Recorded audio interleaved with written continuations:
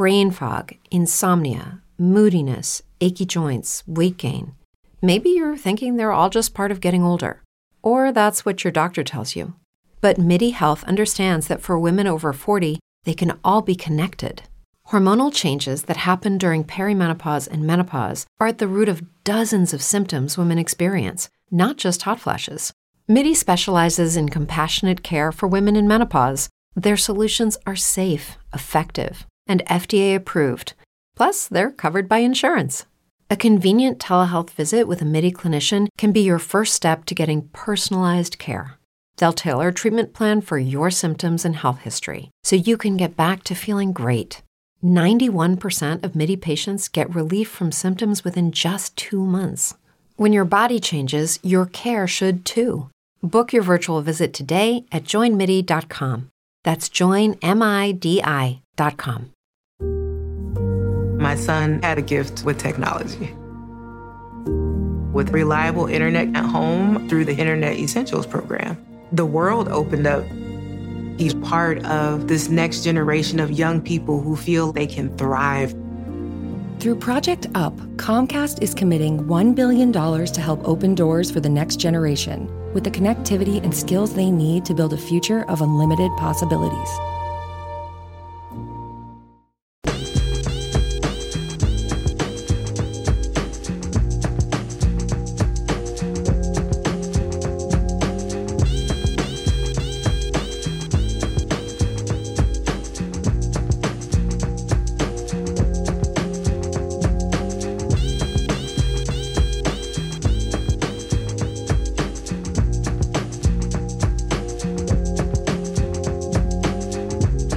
What is going on? Drive time, Wednesday afternoon, about 5 minutes past the hour of 2 o'clock. The sun is now shining here in downtown Salt Lake City, Utah. We got hit with a bunch of rain this morning, but as it is every day, it's good to have you along for the ride. Spence Jackets behind the mic.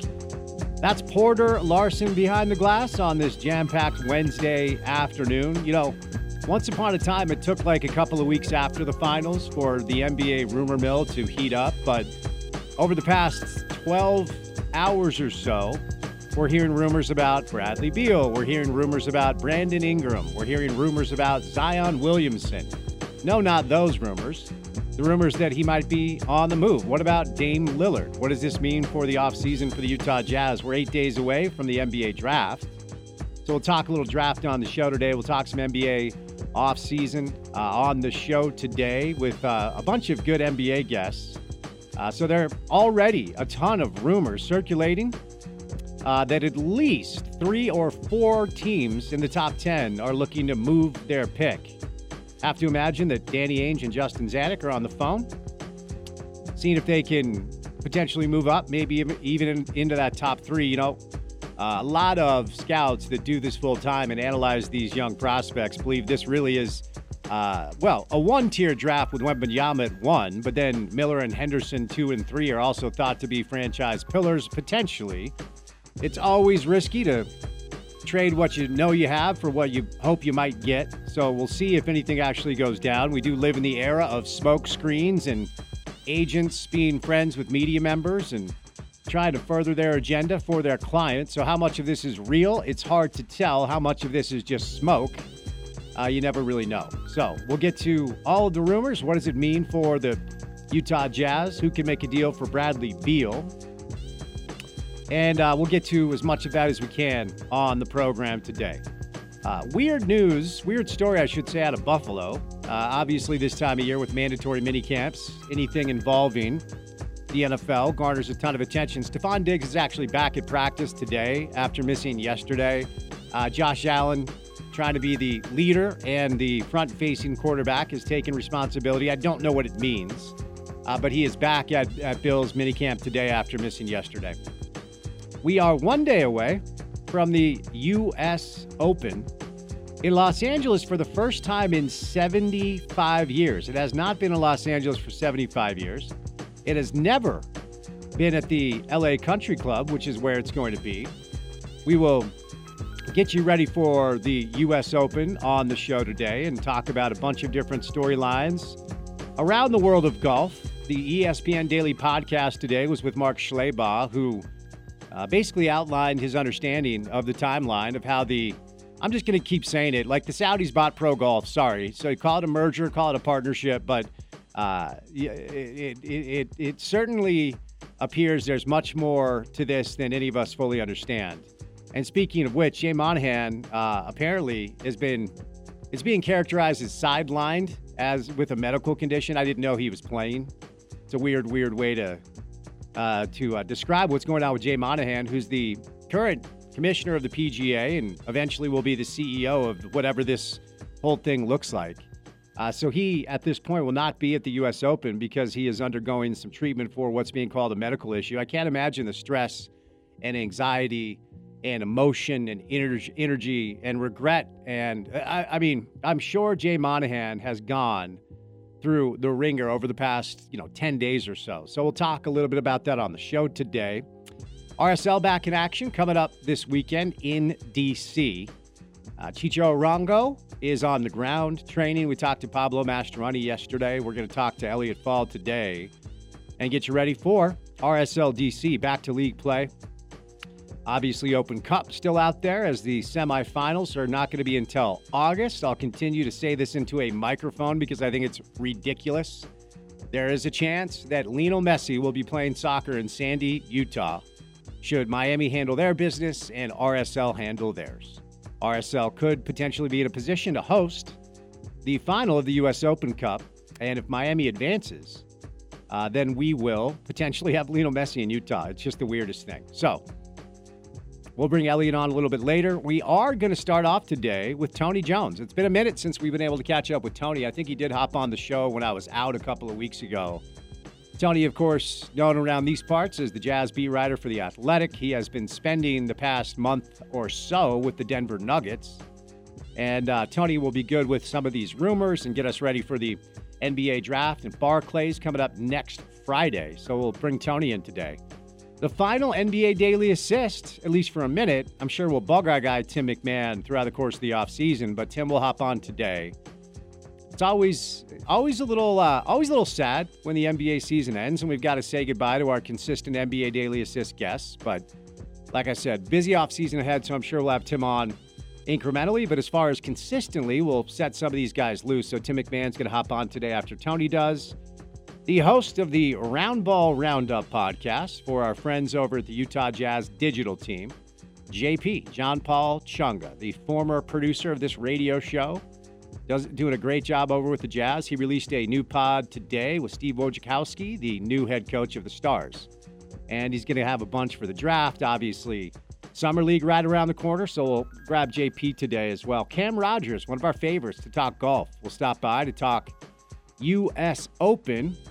Brooks Koepka, Rory McIlroy together in the first group, or I should say in a group together during the first round. Tony Finau, Patrick Cantlay, Jordan Spieth. So obviously we'll be watching Tony closely, pulling for him, and he's in one of the marquee groups to start things off. We'll talk about some of the angles, some of the betting favorites, and we'll see who Cam thinks will win the U.S. Open. We'll get you ready for what should be a really exciting tournament starting tomorrow in Los Angeles. And then the aforementioned Elliot Fall will be our guest a little bit later on. So we have Tony Jones, we have Tim MacMahon, we have JP Chunga, Cam Rogers, Elliot Fall, me, Spence Checketts, all of you, the great listeners, and that guy in there, Porter Larson, on a Wednesday. I'm serious, man. The rumor mill in the NBA used to take some time. Mm-hmm. The season ended like 48 hours ago. And now there's like 6 or 7 potential all-pros, that are rumored to be on the move. It's pretty insane what we're hearing already. Yeah. Basketball never sleeps, and that's only more true in this new age of 24/7 media, right?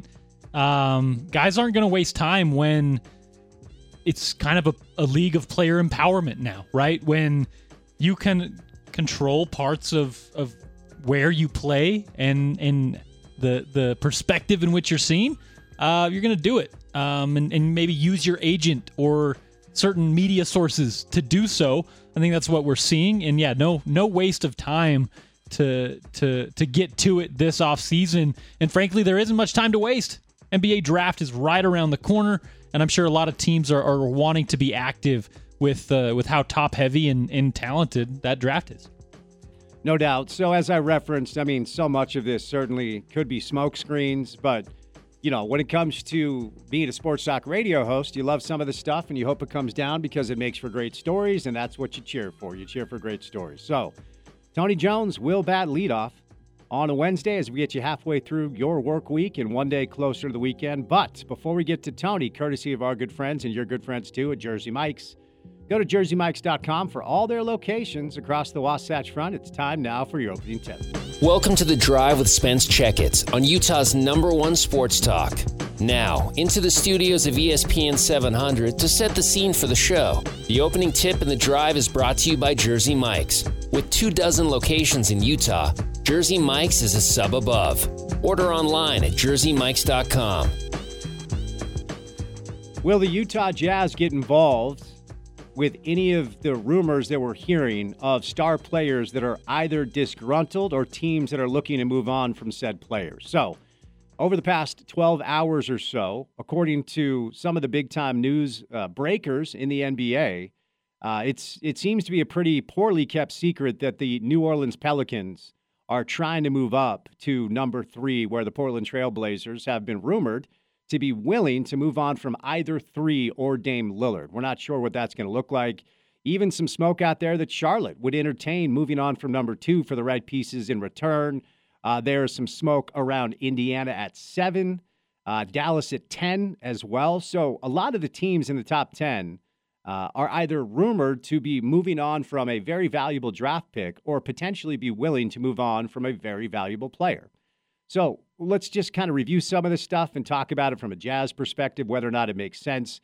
We've already talked about it as soon as the rumors started to surface that Portland, who lucked in, had a little lottery luck and moved into number 3 in the draft. Suddenly, not too long after that went down, the rumor started swirling that if it goes Wembanyama 1 and Brandon Miller 2 and Scoot Henderson is there at 3, a player who a lot of scouts have drawn comparisons to Damian Lillard with, will they move on from either 3 or Dame? No one exactly knows how that's going to go down. The sad truth, if you're a Jazz fan, that if you want to get the number 3 pick, and I've looked at this from a bunch of different angles, we've had conversations with a bunch of our NBA guests, it's going to cost you marketing. And I don't know that there's anything else that gets that done. Me personally, I would do that. That's just me. Although Larry was incredibly entertaining and fun to watch play here and evolve here, he's on a tremendously affordable contract. I just believe in upside when it comes to people who I trust and people who I listen to and read when they talk about Scoot Henderson. I think it's safe to say that I don't know how much improvement we can expect from Larry because he was so good last year. If he's just that, and that's what I anticipate moving forward, I don't think we'll see some massive dip. I think the Jazz found something in Larry Markkanen. I think Larry himself found something as being more of a featured role player, a role he did not have in Chicago or Cleveland. But really, what's the upside moving forward? I think you found yourself an excellent number 2. That's what I believe with Larry Markkanen. I think if Larry played alongside a transcendent generational talent, and of course you got to fill in the holes around him, then you got something. What you don't have on the roster right now, at least in my opinion, is that guy that can be generational. And yes, it's nice to have good pieces that fit in where you put them, and you need players to star in their roles, not just stars starring as stars. You need players that star in their own specific roles. We just saw it with Denver. But for all the love that Aaron Gordon is getting and all the love that Jamal Murray is getting and Michael Porter Jr. and Bruce Brown and Christian Brown, for all the love they're getting, they're not even a playoff team without Nikola Jokic. And so I thought Tim Bontemps yesterday was really good with this. In order for the Jazz to pull a Denver, and Denver just became a first-time championship winner, there are now 10 teams in the NBA currently that have never won a championship, and the Jazz are one of them. And if the Jazz want to join that group alongside the Denver Nuggets, ultimately they're just going to have to find a way to find that one generational piece that, honestly speaking, I don't think we've had here since John and Carl were here. It's 25 years. Darren was awesome for about 4 or 5 years. You know, all-star, a guy that for a minute looked like a cornerstone, for a minute looked like a really, really intriguing piece that maybe could evolve to a cornerstone dominant franchise player. He never quite got there here, and then everything went down with he and Jerry, and we know the deal there. They traded Darren, they moved on, they decided to pivot, and, Kevin O'Connor got a bunch of great pieces in exchange for Darren Williams. Derek Favors, a bunch of draft picks and others. But Darren never turned into the cornerstone that a lot of people thought that he was going to. I think Hayward may have been on his way, but we know the deal. He bounced, he got hurt, never fulfilled his potential. And I am still very skeptical that Donovan Mitchell is ever going to, as Greg Popovich says, get over himself and learn to win in the postseason. He's 26 years old, so he could certainly evolve, develop, learn lessons, and maybe at some point understand that it's his own ego that continues to get in his way.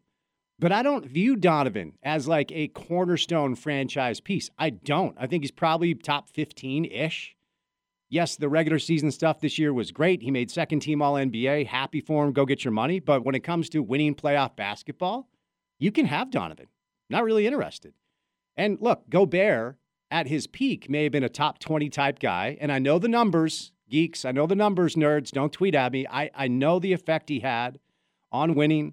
I know the rebound percentage, the defensive rating, all the things that everybody shoved down our throat for years with Gobert here.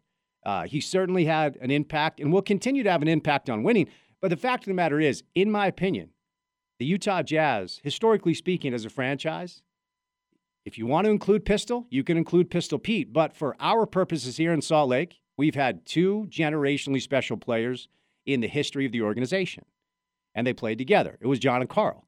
And it's no coincidence that that was the closest that the Jazz ever were to actually winning an NBA championship, just ran up against Michael Jordan. So if it was me, I would trade Lauri Markkanen for the number 3 pick. I'm not making the decisions. I don't think they would do that. I think they really like what they found with Lauri. And we'll have to see what happens with Scoot. But if Scoot evolves into a generationally special cornerstone for an NBA franchise, this could be an opportunity that people look back on and shake their head and say, we woulda, coulda, shoulda. And here's the other thing.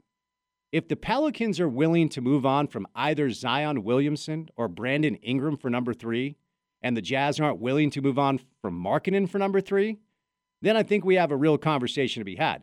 Brandon Ingram, 26 years old, 25, 5-5, all of 6'10", 6'11". People call him Kevin Durant light, and he actually is, unlike Nuggets fans who think that's Michael Porter Jr. I mean, ultimately, Brandon Ingram's probably the closest thing we have to a peak Kevin Durant. Yes, there have been injury issues, but by all accounts, everybody who spends time around Brandon Ingram applauds his commitment to the game of basketball, and those injuries simply have just been bad luck. Obviously, there's the Zion stuff, too. In the first year of a max contract that they signed Zion to on July 1st of last year, there was no negotiation. The Pelicans felt like they had seen enough. They know who he is as a player when he's healthy, and so they maxed him out, and he just can't stay on the floor. So if you're Portland, are you willing to take that chance? I think you do with Ingram. I mean, if the Pelicans called and offered Ingram for 3, I think you do that without even thinking about it. The Zion stuff is interesting because he just simply can't stay on the floor. I mean, we'll see what happens there, but that's not the only rumor that's out there. There are reports that Houston might take calls with 4. There are reports that Indiana might take calls for 7. And then we get to 8, where the Washington Wizards are, and Bradley Beal, who is a really good player, and folks around the league have long been wondering. Brain fog, insomnia, moodiness, achy joints, weight gain. Maybe you're thinking they're all just part of getting older, or that's what your doctor tells you. But MIDI Health understands that for women over 40, they can all be connected. Hormonal changes that happen during perimenopause and menopause are at the root of dozens of symptoms women experience, not just hot flashes. MIDI specializes in compassionate care for women in menopause. Their solutions are safe, effective, and FDA approved. Plus, they're covered by insurance. A convenient telehealth visit with a MIDI clinician can be your first step to getting personalized care. They'll tailor a treatment plan for your symptoms and health history so you can get back to feeling great. 91% of MIDI patients get relief from symptoms within just 2 months. When your body changes, your care should too. Book your virtual visit today at joinmidi.com. That's joinmidi.com. Why Bradley Beal has just been stubborn about staying in Washington when they clearly are not a good organization. They're not well run. The owner seems to be absentee. The general manager can't seem to figure anything out consistently. And they simply have not been able to win anything exciting. You know, they made the playoffs one year when they kind of signed an aging Paul Pierce. Like Bradley Beal, for a long time, for me, has felt like he needs somebody to rescue him from a really bad organization. And now, according to both Adrian Wojnarowski and Shams Charania, the Washington Wizards are currently in discussions with Beal and his camp to work out a trade. Now, here's where it gets complicated. Bradley Beal is the only player in the NBA with a no-trade clause. It used to be more commonplace, and now it doesn't happen much because, honestly, it really puts an organization in a bad spot. But LeBron doesn't have one. Durant doesn't have one. Steph doesn't have one. Brad Beal has a no-trade clause, which makes it somewhat sticky to figure out the right landing spot because if you're Bradley Beal, you don't want the team you're going to giving up everything in order to acquire you because then you're surrounded by bad pieces. But if you're Washington and you're going to give up the guy that's been the cornerstone of your franchise, you want a fair haul in return. So it'll be really interesting to see how that goes down. Finally, before we catch a break, for the first time, at least from my recollection, Damian Lillard is giving interviews and talking about other teams that he would like to play for potentially. He's always been, as he says, 10 toes down in Portland. But the Miami stuff has to be real. If you're the Miami Heat, I think you feel like this last run was a little bit found money. $20 in the back of your jean pocket when you take it out of the washer, right? They're, I think, 5th in the East as far as odds to win the East next year. And yes, you know, with the way that Miami was able to do what they just did, I think a lot of people would probably assume they'll be in a better spot next year. Jimmy Butler needed help, and maybe he had that in the form of Tyler Hero. Hero couldn't go. He was hurt. But I wouldn't be stunned if Pat Riley and Eric Spoelstra, the Miami Heat, have already inquired about whether or not Portland would move on from Dame Lillard. So what do the Jazz do? I mean, the Jazz are in a really advantageous spot right now because they have a ton of draft capital that they can utilize for themselves or for trades. They've got a tremendous amount of cap space. We don't know what the number is. We have to wait on some of the roster construction decisions, but it's going to be at least $30 million, if not more, depending on what happens with Horton Tucker and Clarkson and Gay and Jones, and there's a partial guarantee for Kelly Olynyk. So we don't know what the number is as of right now. But the other thing about draft capital currently, and we just saw this with a trade that Denver made with OKC, big spending teams are going to have to recalibrate the way that they do business and the way they operate because the days of the Clippers and the Nets and the Warriors and the Suns being able to write checks for 4 or 5 big-time near-max guys, those are done. And so what Denver elected to do, what Calvin Booth elected to do is he acquired draft capital from OKC because he realizes they're probably going to lose Bruce Brown, who's going to go get paid. But they're going to have to surround Jokic, Murray, Gordon, and Porter Jr. with a bunch of affordable young talent on rookie deals. So they just acquired a bunch of picks. And I promise you, there are a bunch of teams that have probably already inquired about current and future Jazz draft picks because they know they're going to have to surround their expensive talent with young, inexpensive players via the draft. So we'll have to see. The Jazz are in a good spot. I mean, with all these rumors going around, I'm sure Danny and Justin are fielding and making a ton of phone calls as transaction season appears to have begun. All right, coming up on the other side, Tony Jones stops by. We'll continue this conversation on a Wednesday, so keep it right here on ESPN 700. Fresh out the gate again, time to All right, we got Tim MacMahon hopping on, coming up for his final NBA Daily Assist hit. We'll probably bug him throughout the course of the offseason. JP, John Paul Chunga, a new Round Ball Roundup podcast is available for your listening pleasure. It's Steve Wojciechowski, the new head coach of the Stars. Then Cam Rogers to preview the U.S. Open and Elliot Fall for a little RSL. But batting leadoff today. It's been a minute since we've been able to catch up with our guy. You know him as the Jazz beat writer for The Athletic, but he has been on the Nuggets tip for the past little bit. He is Tony Jones on a Wednesday. Tony, happy Wednesday, buddy. How are you? Happy Wednesday, my guy. So tell me what that experience was like. I mean, obviously you've been doing this for a long time, but you had a front row seat, and your task was to cover the team that just ran through the league and won the NBA championship, man. What was that like? Yeah, it was pretty fun watching them because it's a really good basketball team, and they, the stars align for them, and they play as close to perfect basketball as you can get on this postseason. They went 16-4. They were. I mean, I don't even think that Phoenix challenged them. I didn't think at any point in that series that the Nuggets were in danger of losing that series. I thought that no matter what happened, Phoenix wasn't going to have enough gas in the tank to win a Game 7 in Denver. And obviously they weren't challenged at all by the Lakers, the Timberwolves, or the Heat. So, it's you got to tip your cap to them. Nikola Jokic was absolutely historically good.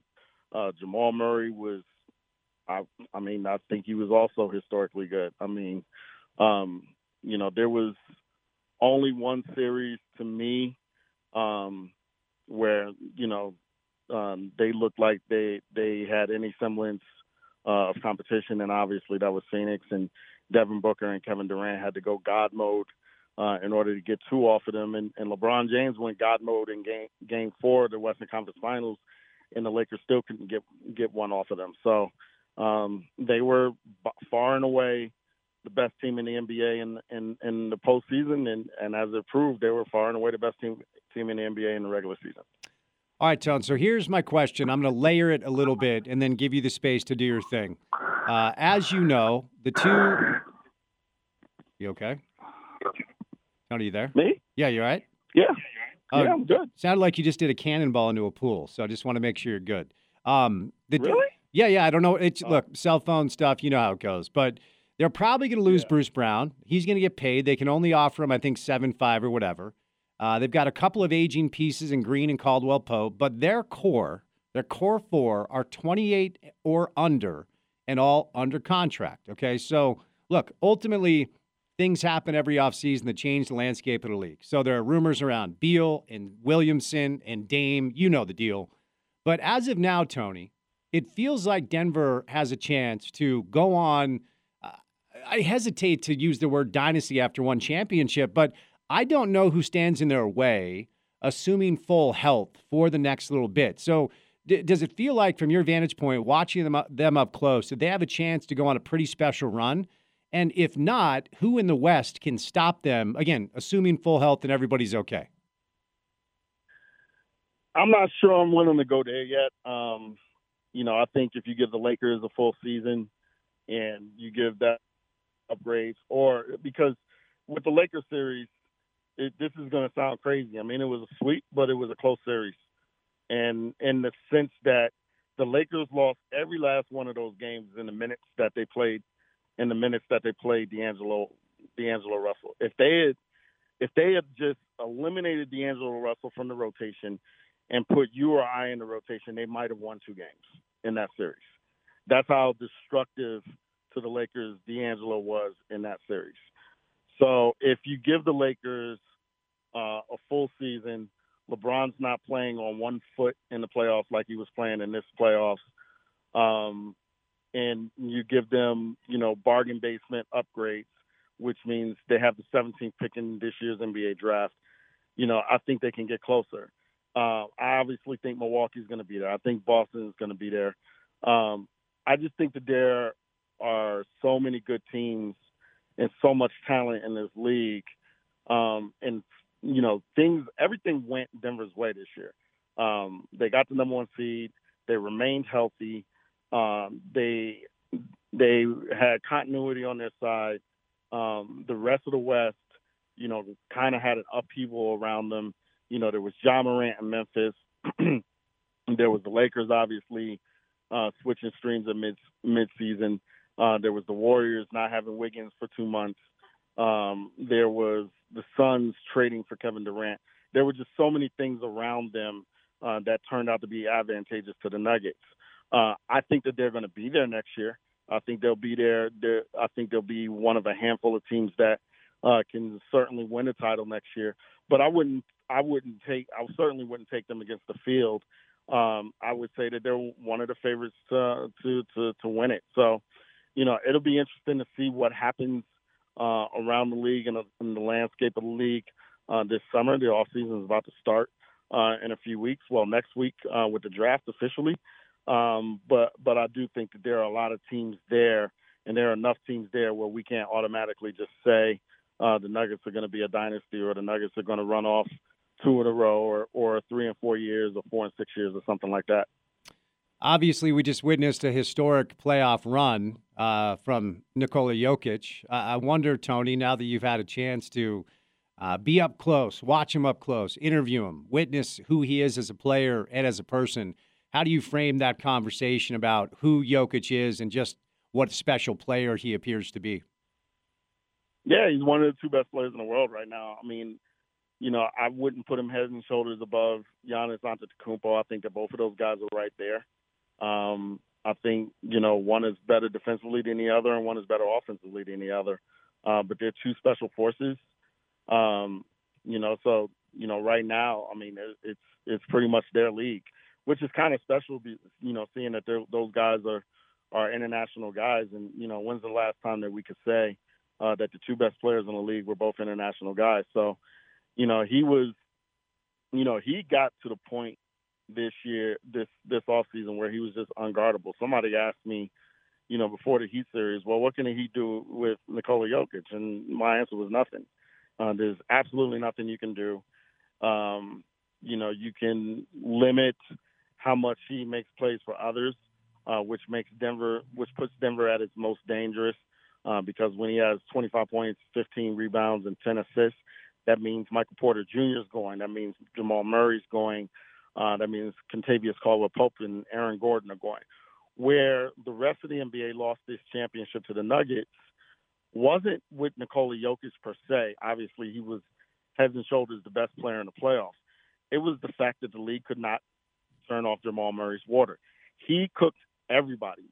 And the fact that Jokic had, 28 to 30 points a night with Jamal Murray on top of his production, that's what made the Nuggets unstoppable.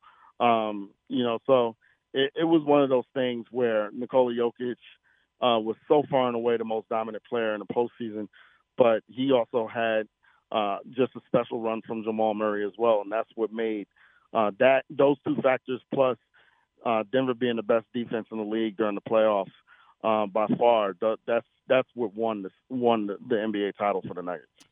All right, we'll end with Jazz stuff, but before we get to the Jazz stuff, let's talk about some of the NBA rumors that have surfaced over the past 24 hours. It's funny, Tony. It used to take some time for rumors to get going. Season just ended a couple of days ago, but here we are with the reports from both Shams and Woj that the Wizards are now working in concert with Brad Beal, who has that no-trade clause, to find a new home for him. Now, we know who he is when he's right. He's obviously a bit older than he used to be, and he's got a big number. It's a max contract.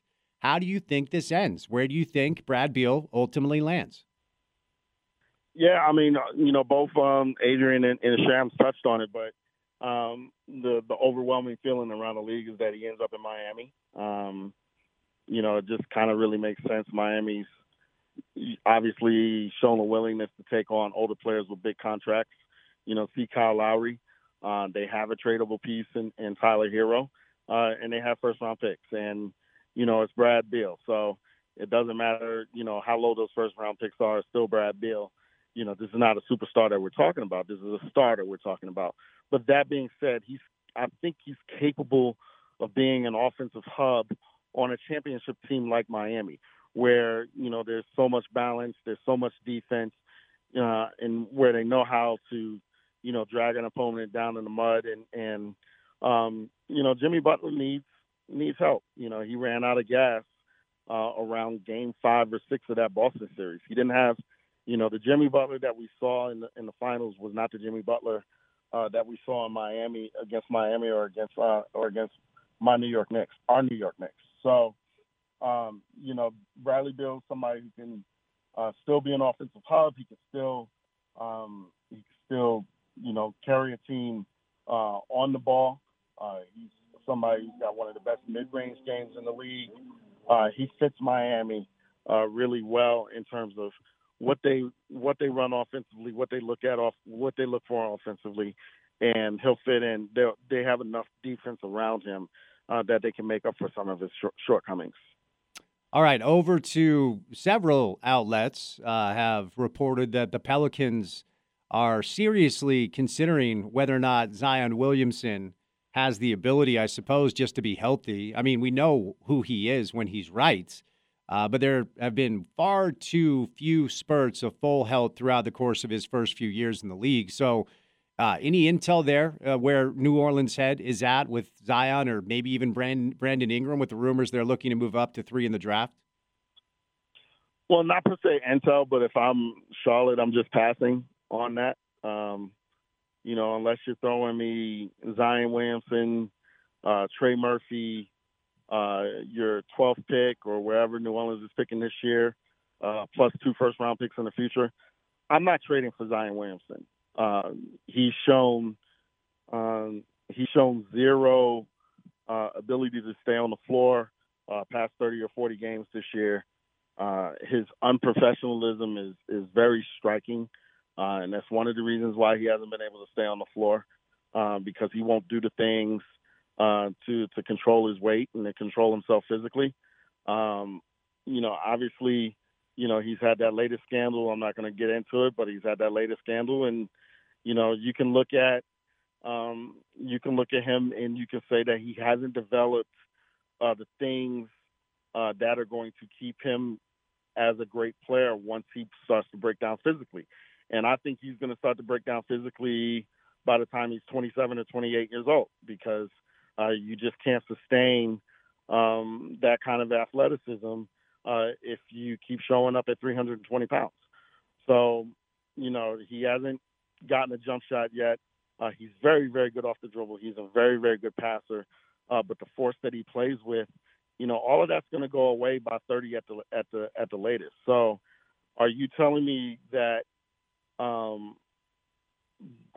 trading for Zion Williamson at this point is more valuable than just drafting Scoot Henderson and having 7 or 8 years of team control, or drafting Brandon Miller and having 7 or 8 years of team control?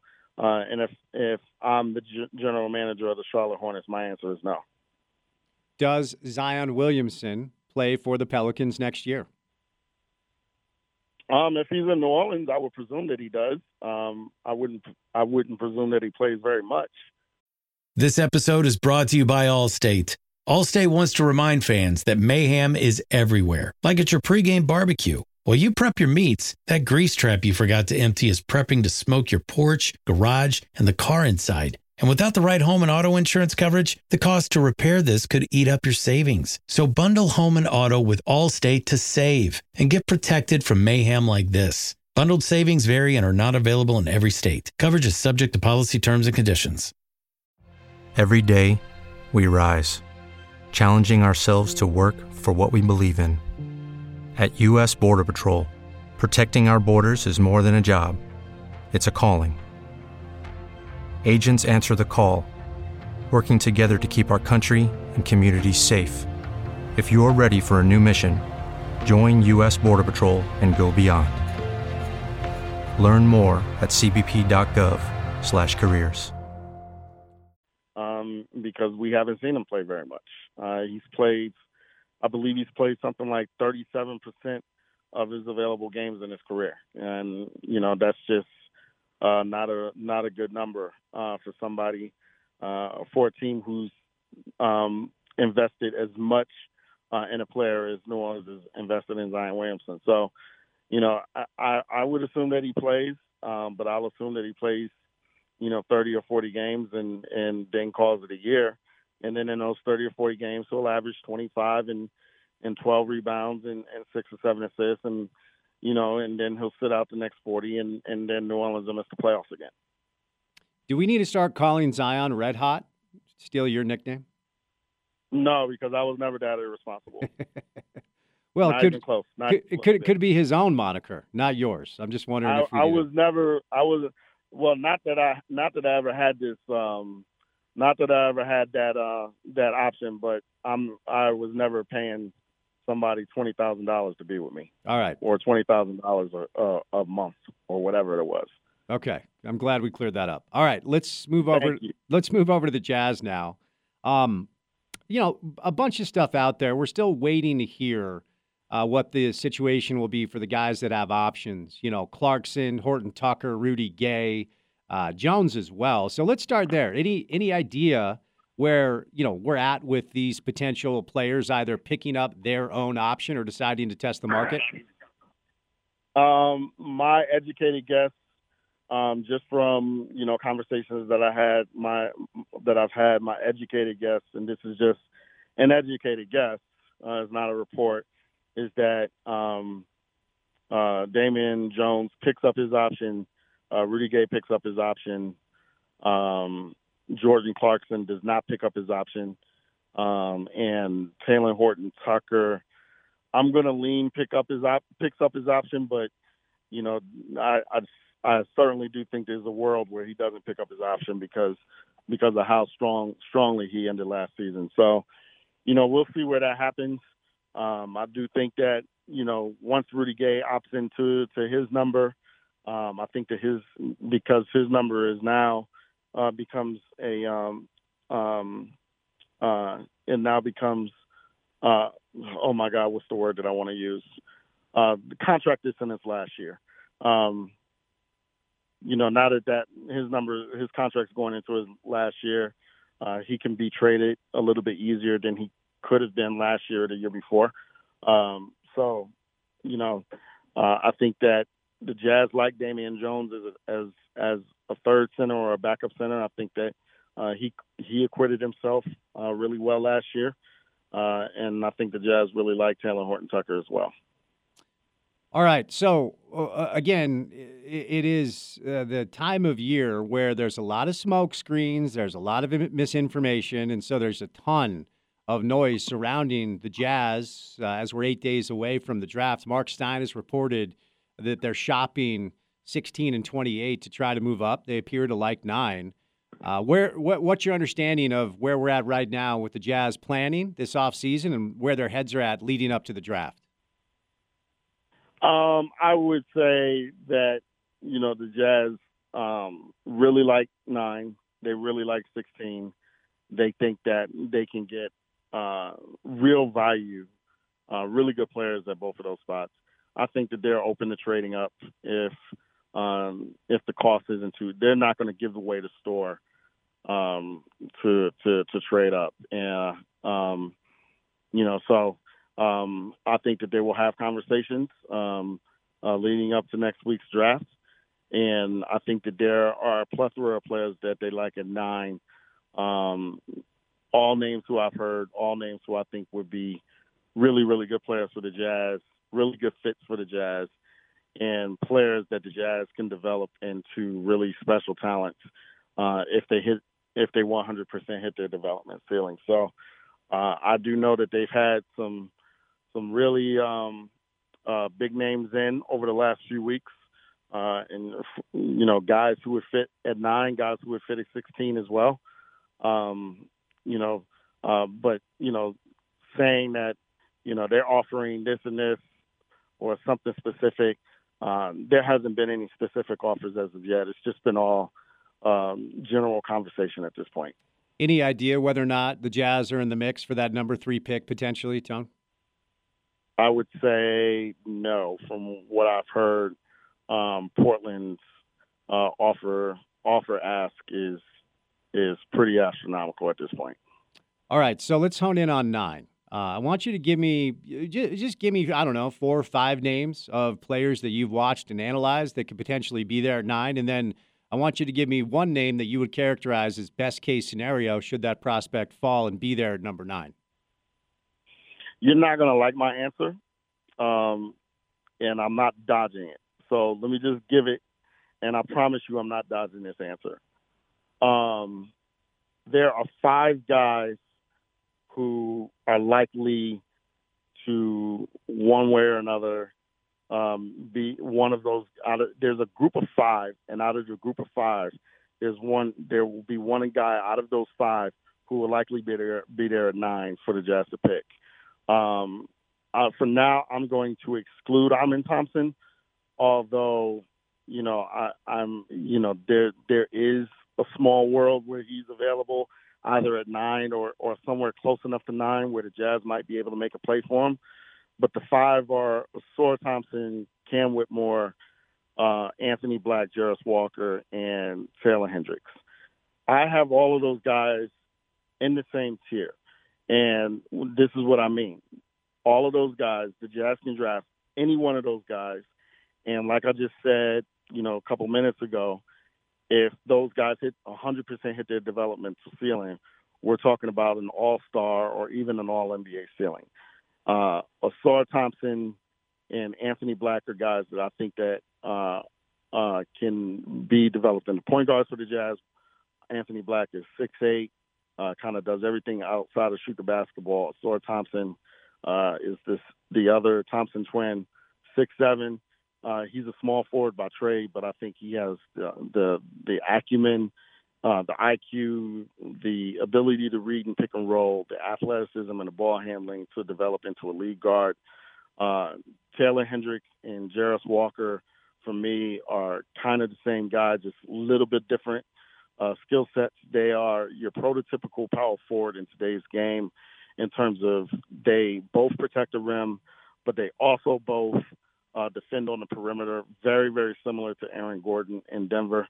The difference offensively is that Jarris Walker offensively is a little bit like Paul Millsap in terms of puts the ball on the floor. He's a playmaker, and he's a connector. While Taylor Hendricks is more in the 3-and-D mold, he's going to shoot 35 to 40% from three-point range. But he's not going to put the ball on the floor and be a connector or be a playmaker for you. So, and Cam Whitmore is 6'7", 235 pounds. He's kind of your prototypical small forward physically. He's a physical freak. He's one of the best athletes in the draft. He has an NBA-ready body. He can score. He has self-creation chops, but he doesn't create for others. His playmaking at Villanova was downright bad. And he's not a defender at this point, but he's somebody who, if he hits 100% of his development ceiling, he's that small forward that goes out and just gives you 25 points, 10 rebounds, 3-4 assists in a playoff setting on every night. So one of those 5 guys are very likely to be at 9 for the Jazz. And the Jazz would be very well off with any of those 5 guys. Fit doesn't matter because Lauri Markkanen can play the 3 or the 4. The fit for the point guards doesn't matter because obviously they need a point guard. And so if the Jazz draft Cam Whitmore, you slide Lauri Markkanen into the 4. If they draft Taylor Hendricks or Jarris Walker, you keep Lauri Markkanen at small forward. And if you draft Ausar Thompson or Anthony Black, then obviously you slot them in at the point guard spot. All right, Tom, before I set you loose, some Jazz news did come down while you were on the Denver beat. And, it's interesting because Steve Wojciechowski has been living here in Park City. I didn't know that. I didn't know that Steve was here. I knew that, he and Quinn are Duke guys. I knew that he would, come around a little bit to watch Quinn practices and such. Obviously, he had a chance to coach at the collegiate level for a number of years to some mixed success. So I wonder what your thoughts are with Steve Wojciechowski taking over the Stars. And I know you guys are close to the same age. I wonder if you ever ran into him back in the day as you kind of grew up in the same region. I did not play against Steve. I've been in the same tournament as he has been.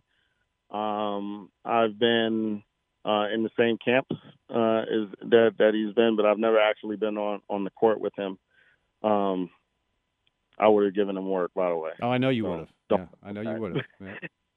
I was not as good as Steve Wojciechowski. I would have been in the corner just waiting for somebody to feed it to me so I could just shoot an open corner 3. That would have been my role. Oh, you saw that. You saw that, huh? Jamal Crawford just said I was good like 2 days ago, by the way. Congratulations. Anyway, thank you. I appreciate that.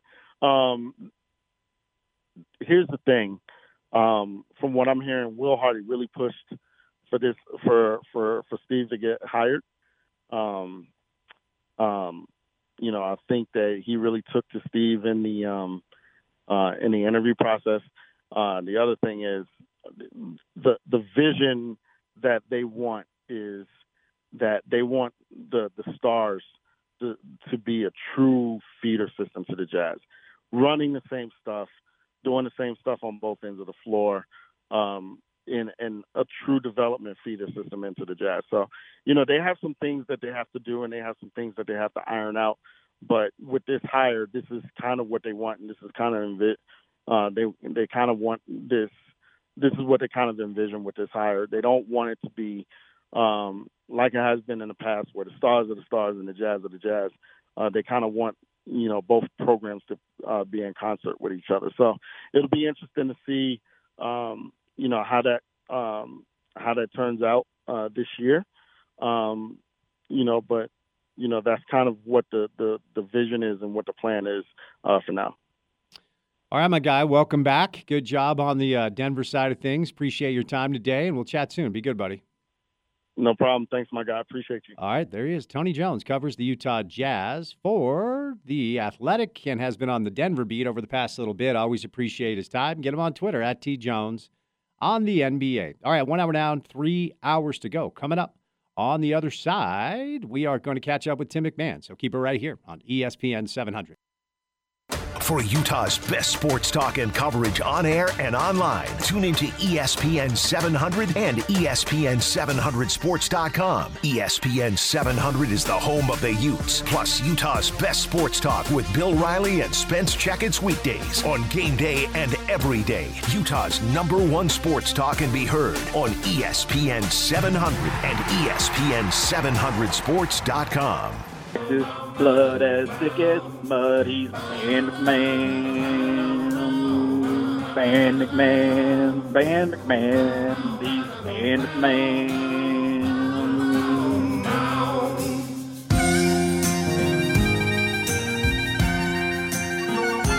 As the NBA season has come to a close and the offseason is now here, hopefully we can get our guy throughout the course of the offseason, but we know he's going to be taking some time. He is a world traveler. But our next guest is probably best known for scoring the game-winning touchdown against George Niang's high school team. I know that because I listen to the Hoop Collective podcast. Howdy, partner. How we doing? Howdy. I don't know if that's what I'm best known for. And just to be clear, I'm a few years older than George, so he did not have a chance to make a heroic stop on that quarterback sneak. Well, certainly not against George himself, but against George's high school. I picture you, Tim, as like Tim Tebow sans the piousness. Is that the type of player that you were? As far as the first name goes, there's a lot of similarities there. Other than that, I can't necessarily make that claim. Okay, fair enough. Hey, I think, you guys, it's been fun for me to listen to that pod because you've had so many great guests. And, we had Timmy Goodtime Bontemps, your buddy, on yesterday, and I asked him about your sit-down with Will. And I want to ask you, because I thought it was great, and, everybody around here is certainly on board with this young head coach. What was that pod episode like? I mean, Will, it was fun because you guys have that banter, but what was that pod like when you guys sat down with Will Hardy? Yeah, I mean, he was great. And Will is I guess the way I would describe Will Hardy is he is as normal a dude as any NBA head coach that I've ever come across. And that's why he was so great to have on the podcast, because it really is just a conversation, just like you'd have with one of your buddies, except for this guy's an NBA head coach who, despite the fact he's only 35 years old, has had all sorts of experience in the league. Obviously being a part of that Spurs dynasty, working his way up from video coordinator to Pop's right-hand man, and, being on the Team USA staff, and like the stories he was telling about the games during the Olympics when he was part of the kind of, I guess, the quarantine part of the coaching crew, where, they had, up until the gold medal game, they've got to sit there and watch it in a hotel room an hour away from the actual games, yelling and screaming at the TV. And then, obviously the Jazz, year one was the first steps of a rebuild, but they are looking to be competitive sooner than later, and certainly he's going to be a big part of that process. Definitely get back to some Jazz stuff before we set you loose, but obviously you were in Denver, all over TV. And I just wonder how you would frame the conversation around what the Denver Nuggets just did, and specifically the historic run from Nikola Jokic. Yeah, and historic run's exactly right. And one of the best playoff runs by a big man in the history of the league. We can go down a very short list of big man playoff runs that compare to what he just did. But, it was literally unprecedented. Never has anyone led the entire playoffs in points, rebounds, and assists. For him to come that close within a half assist per game of averaging a triple-double, 10 triple-doubles in 20 playoff games, a 16-4 march to the championship. And it was just pure domination by this guy. And obviously he didn't do it by himself. They had a lot of guys who made big-time contributions. Jamal Murray, once again in the playoffs, playing at a superstar level. But the Nuggets are, they earned that championship, and they are well positioned to be contenders, certainly for a nice little window here. 5 years is a long time in the NBA, but that's the contract extension the Joker signed, and I think they're well positioned to be contenders throughout that contract. You think they lose Bruce Brown? I know they can only offer him, 7.5? You think he's gone? Yeah, I think that I can tell you that certainly was the anticipation, even early in the playoffs. Late in the regular season, like people in Denver had an understanding. Hey, this guy is significantly outplayed his contract because of the cap rules. They are handcuffed, like you said. I think he gets at least the full mid-level, if not more, if not something in the low to mid-teens per year.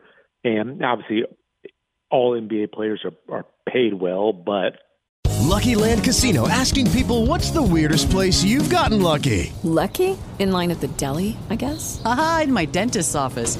More than once, actually. Do I have to say? Yes, you do. In the car before my kids' PTA meeting. Really? Yes. Excuse me, what's the weirdest place you've gotten lucky? I never win and tell. Well, there you have it. You can get lucky anywhere, playing at LuckyLandSlots.com. Play for free right now. Are you feeling lucky? No purchase necessary. Void where prohibited by law. 18+. Terms and conditions apply. See website for details.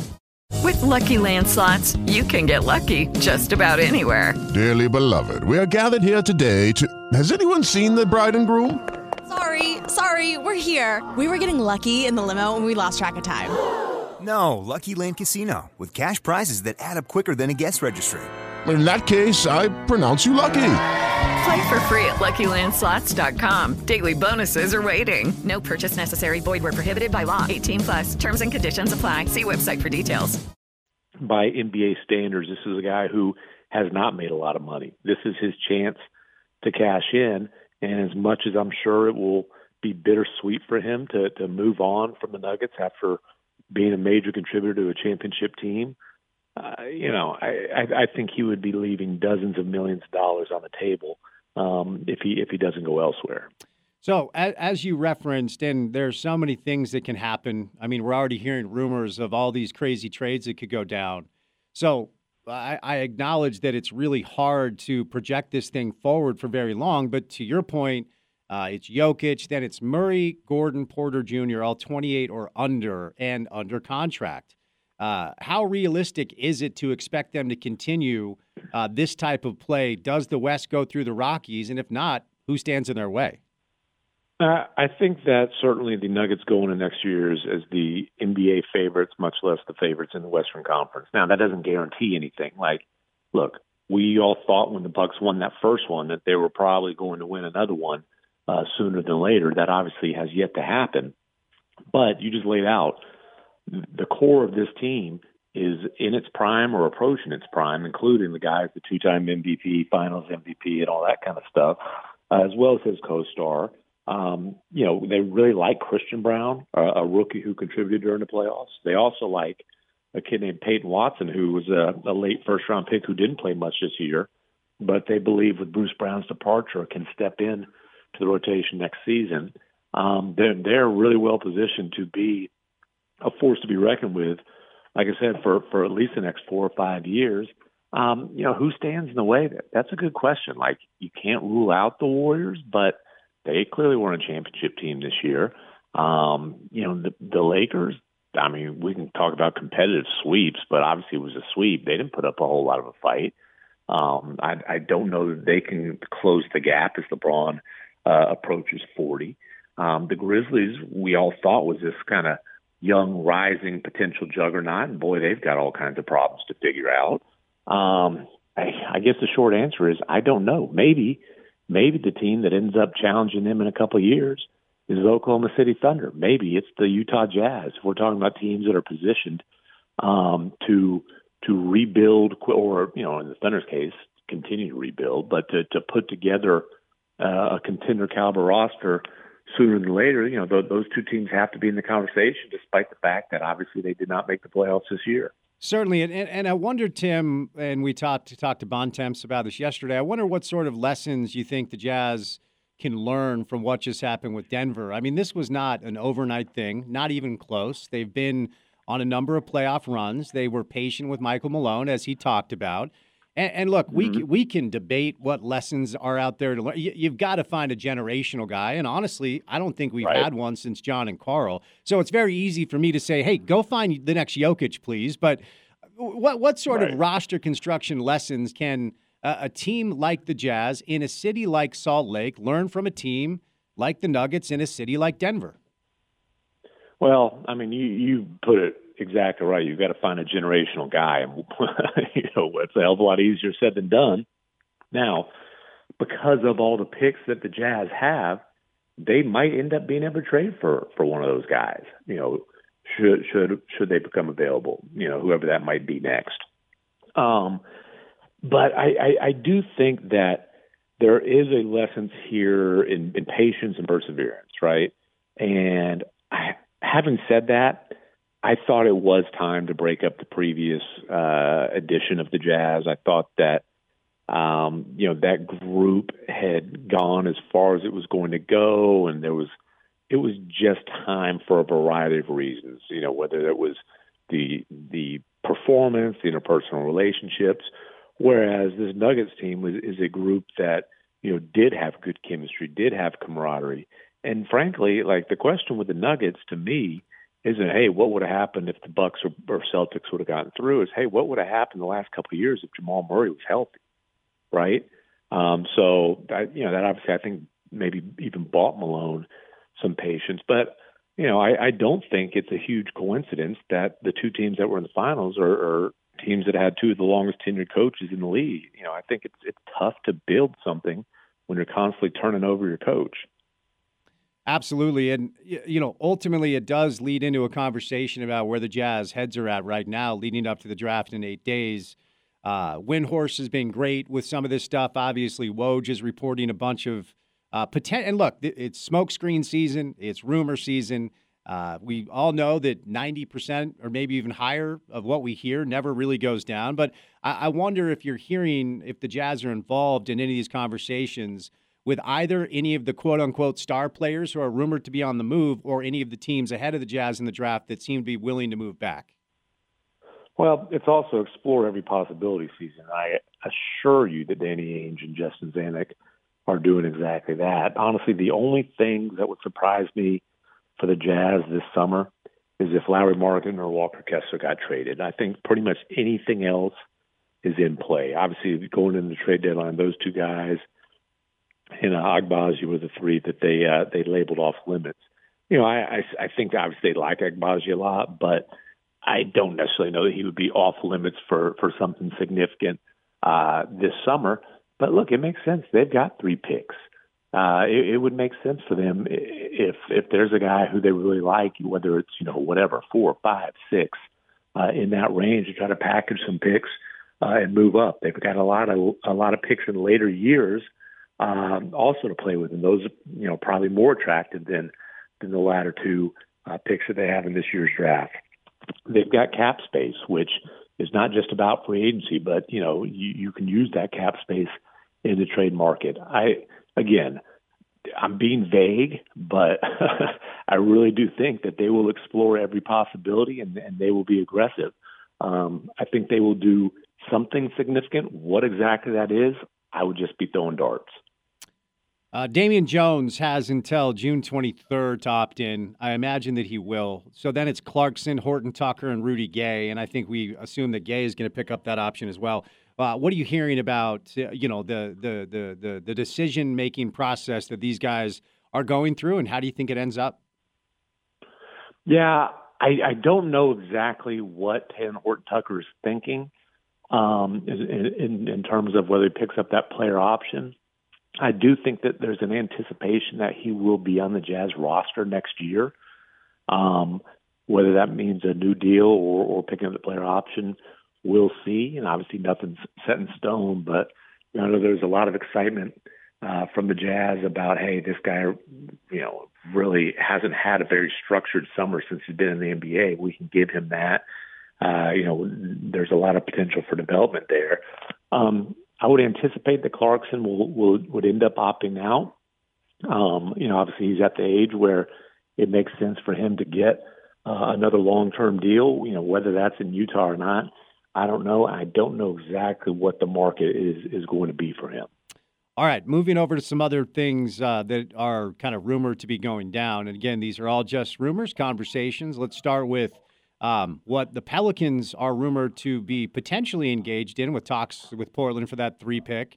We're hearing Zion. I've even heard Brandon Ingram. That's a tough one for me to stomach. I think Brandon Ingram, if he stays healthy, is an elite offensive talent. But who knows? How do you think this goes down in New Orleans? You think they really move on from either Zion or Brandon Ingram and maybe get that number 3 pick?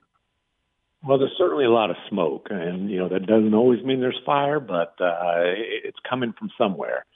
And look, as far as Brandon Ingram goes, if I'm the Charlotte Hornets or if I'm the Portland Trailblazers, look, I know you want Scoot Henderson. Okay, we can talk. I would be much more intrigued by an investment in Brandon Ingram than I would in Zion Williamson. Yep. For the simple fact, look, Ingram's not the most durable guy in the world, but he's a much more durable than Zion. And just with Zion, like, when he's on the floor, he's spectacular. Like, the guy clearly has superstar potential. We've seen glimpses of him playing at that level, but he's not on the floor much. And you can't be confident that he's going to be on the floor much because there's so much concern about his conditioning.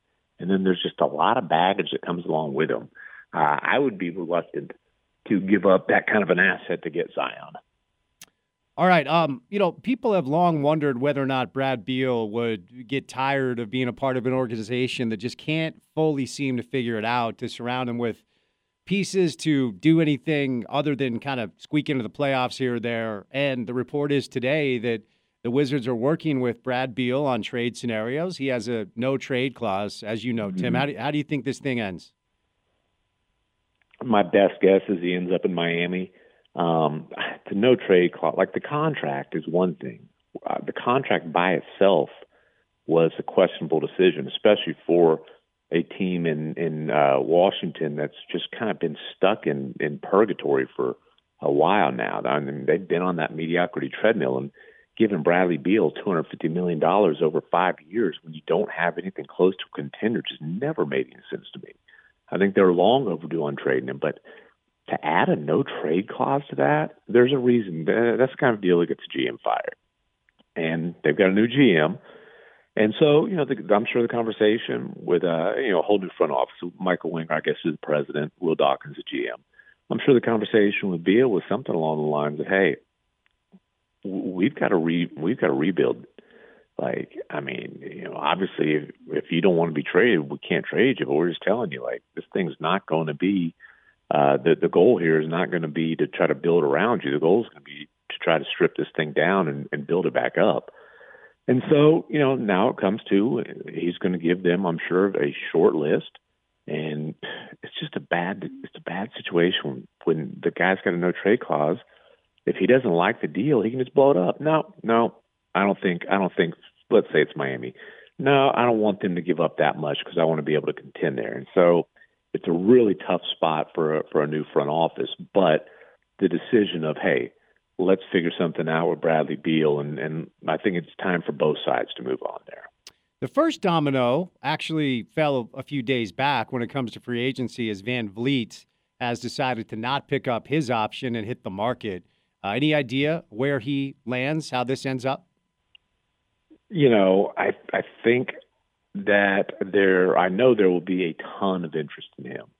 And it will be fascinating to see if the Lakers make a run at him, because the Lakers, if they don't keep Rui, they can get to a number in the low 30s. That would be, I think, a reasonable number for Fred VanVleet. It's not going to be enough to get a Kyrie Irving, but I think you can make a strong argument you'd rather have Fred VanVleet at a significantly lower number than Kyrie anyway. He did change agents last year. He is with Rich Paul, who obviously represents LeBron James and Anthony Davis. That's one to keep an eye on. It's more complicated seeing how the Suns can make it work. But you've heard that. I've heard the Orlando Magic. And there's going to be a list of teams. Now, maybe Toronto tries to keep him. I will say Toronto, with the head coaching hire they made, that, Darko is a guy who's he's known for his player development ability. The Desmond Baines, some of those guys in Memphis that really developed, he gets a lot of credit for. So while the Raptors haven't necessarily declared anything, that has been taken sort of as a hint around the league of, okay, maybe the Raptors are ready to move on from some of these guys and go into a rebuild.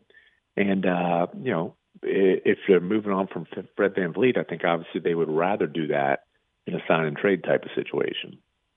Phoenix certainly is an interesting piece here. And since you and I last spoke, the reporting around the Chris Paul stuff was hard to really keep up with. It's like, oh, they're talking about a trade. Oh, maybe he'll get released. And Haynes is like, he's been released. It's like, wait a second, what? So where are we at with Phoenix and Chris Paul, and how do you think this thing ends?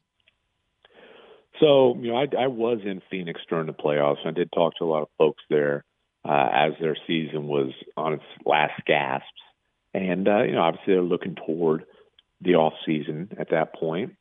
And the sense that I got was they weren't necessarily sure that they were going to move on from Chris Paul, but they definitely wanted to explore the options. They wanted to see, is there a market for him trade-wise? And then, basically they felt like, hey, if they could turn Chris Paul into two solid rotation players, that's something that they would certainly take a strong look at. Now, if you stretch him, then they create a couple of exceptions, and I guess they could talk themselves into that being a way that they could add two players, turn him into two players. There's still certainly a possibility that what they end up doing is waiving him, but then re-signing him at a lower number. So, if you waive him, it's $15.8 million. If you guarantee his salary, it's $30.8 million. But you can waive him, not stretch him, just take that $15.8 million hit and then sign him at a minimum or that type of number. And so that's still a possibility. But if you're Chris Paul and that's what they're offering you, well, you're getting 15.8 regardless. Okay, the minimum. What are the Clippers interested in talking about? What are the Lakers interested in talking about? I think he would explore his options pretty thoroughly at that point as well. All right, Tim, before I set you loose, as the Jazz big man whisperer, I'm told that's the moniker that we have laid upon you. I just have to get your reaction. About 30 minutes after Denver wins the championship, someone on Twitter that goes by @RudyGobert27 tweeted out, happy for the Nuggets, beautiful team basketball all year around, failed over and over in the previous years, didn't quit on their guys, and Nikola Jokic will finally get the respect he deserves. Your response? I mean, you can be sensitive and take that as a shot at the Jazz if you want. Perhaps it was intended to be a slight dig. I don't know.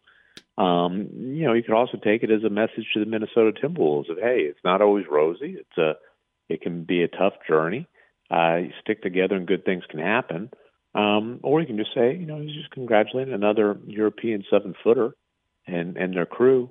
I don't know. Reading the mind of Rudy is a dangerous thing to do. Yes, it is. All right, buddy. Well, great job. It's been fun. You guys have done a great job with all the pods. Appreciate your time today, and have a good week. We'll chat soon. All right. Appreciate you, brother. Tim MacMahon covers the NBA for ESPN. Get him on Twitter at ESPN_McMahon is where you find him. All right, coming up next, we'll continue some Jazz stuff. John Paul Chunga, JP, the former producer of this show, now with our friends with the Utah Jazz digital team. And there's a new Round Ball Roundup out today, which is an interview with the new head coach of the Stars, Steve Wojciechowski. And obviously the draft is next week. So we'll check in with JP. We're going to do some golf with Cam Rogers and some RSL with Elliot Fall a little bit later on. So drive on a Wednesday. Good to have you with us right here on ESPN 700. Hello, it is Ryan, and I was on a flight the other day playing one of my favorite social spin slot games on ChumbaCasino.com. I looked over at the person sitting next to me, and you know what they were doing? They were also playing Chumba Casino. Coincidence? I think not. Everybody's loving having fun with it. Chumba Casino is home to hundreds of casino-style games that you can play for free anytime, anywhere, even at 30,000 feet. So sign up now at ChumbaCasino.com to claim your free welcome bonus. That's ChumbaCasino.com and live the Chumba life. No purchase necessary. VGW. Void were prohibited by law. See terms and conditions. 18+. With the Lucky Land Slots, you can get lucky just about anywhere. This is your captain speaking. We've got clear runway and the weather's fine, but we're just going to circle up here a while and get lucky. No, nothing like that. It's just these cash prizes add up quick. So I suggest you sit back, keep your tray table upright, and start getting lucky. Play for free at LuckyLandSlots.com. Are you feeling lucky? No purchase necessary. Void where prohibited by law. 18+ terms and conditions apply. See website for details. Utah's #1 sports talk on air and online is ESPN 700. ESPN 700 is your home for Utah athletics and the best national and sports talk 24/7. Keyshawn, J. Will, and Max weekday mornings from 4 to 8. The Dan Patrick Show from 8 to 11. The Bill Riley Show from 11 to 2. The Drive with Spence Checkets from 2 to 6. And ESPN Radio every weeknight. For the best local and national sports talk and games, keep it tuned right here on ESPN 700.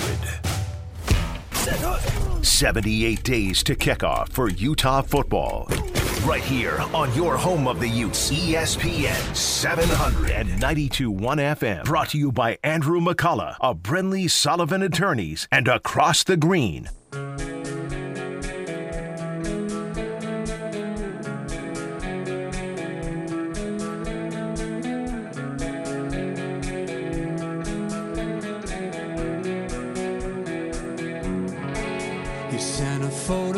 Your window of Tokyo told me you were doing fine. You said the cherry blossoms. All right, we got Cam Rogers stopping by, coming up to preview the U.S. Open. It gets rolling tomorrow. First time that it's been in Los Angeles for 75 years, if you can believe that. The LA Country Club is the venue.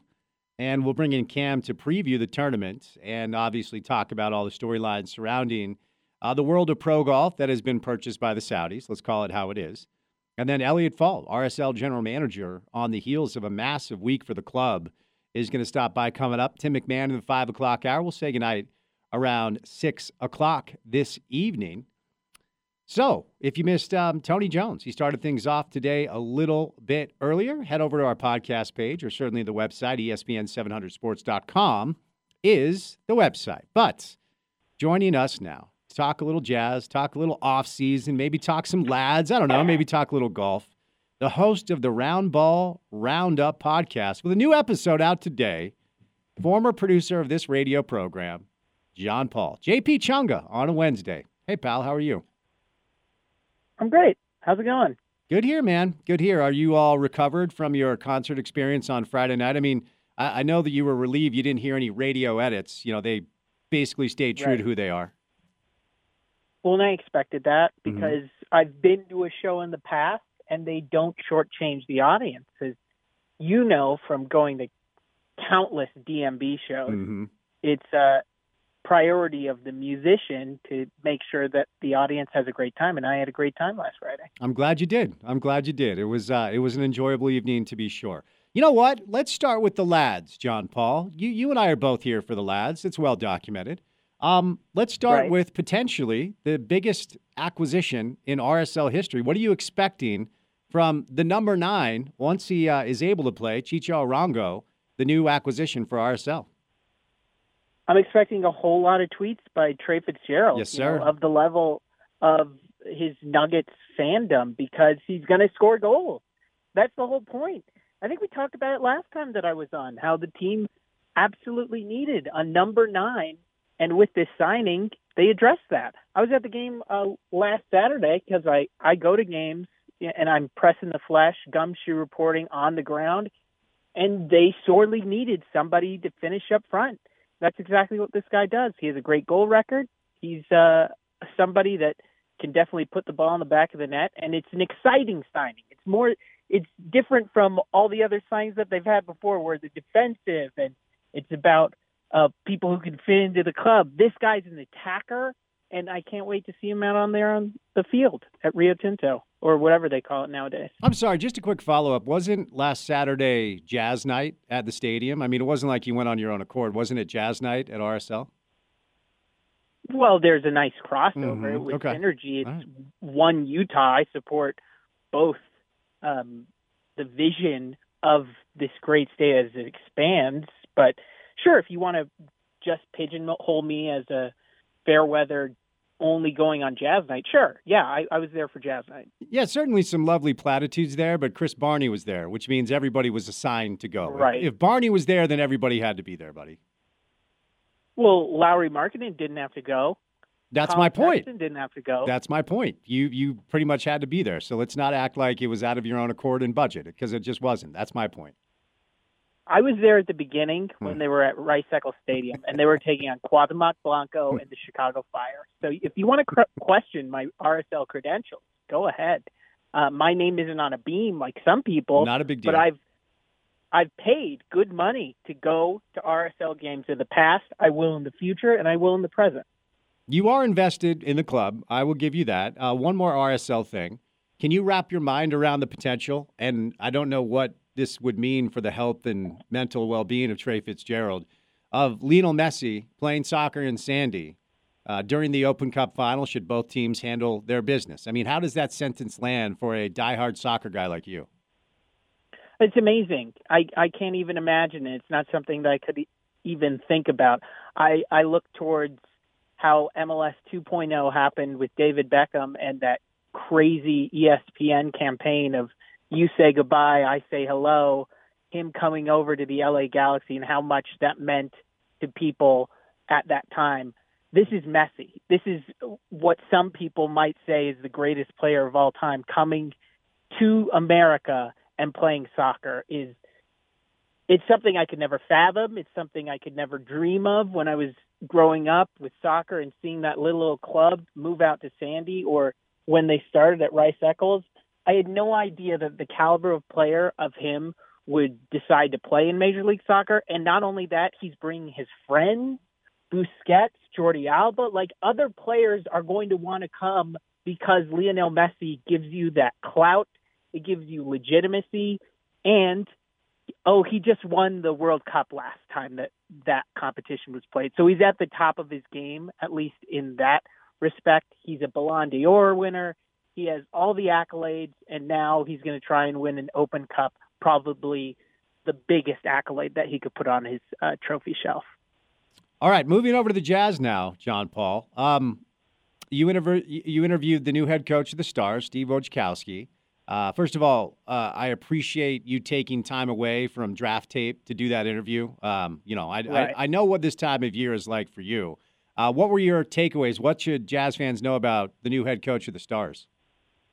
Well, it's linked to eating draft tape. Okay, because good. he's going to be integrally involved in the development of whoever the Jazz take. Because like we saw last year, Ochai Agbaji, he actually got his start playing big minutes, not with the Jazz, but with the Stars. He had to go down there, learn the Jazz's system. It's a little bit of a different environment. You're coming in with teammates who are from all over the place of varying levels, but they play the same style.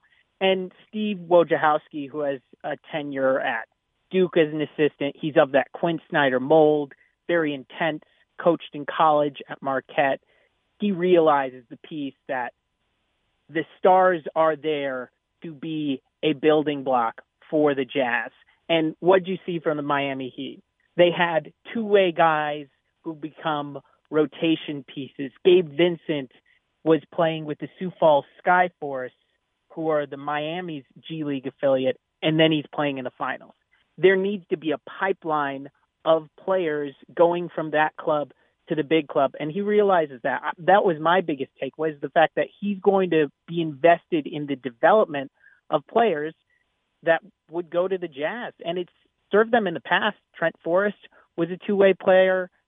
George Niang had a good stretch down in the G League. Rudy Gobert, he even played with the Bakersfield Jam way back in the day. But the G League development piece, Steve Wojciechowski is very much on top of the fact that that's his job, and that's how he's going to see success for these draft picks and whoever he has on his Salt Lake City Stars roster.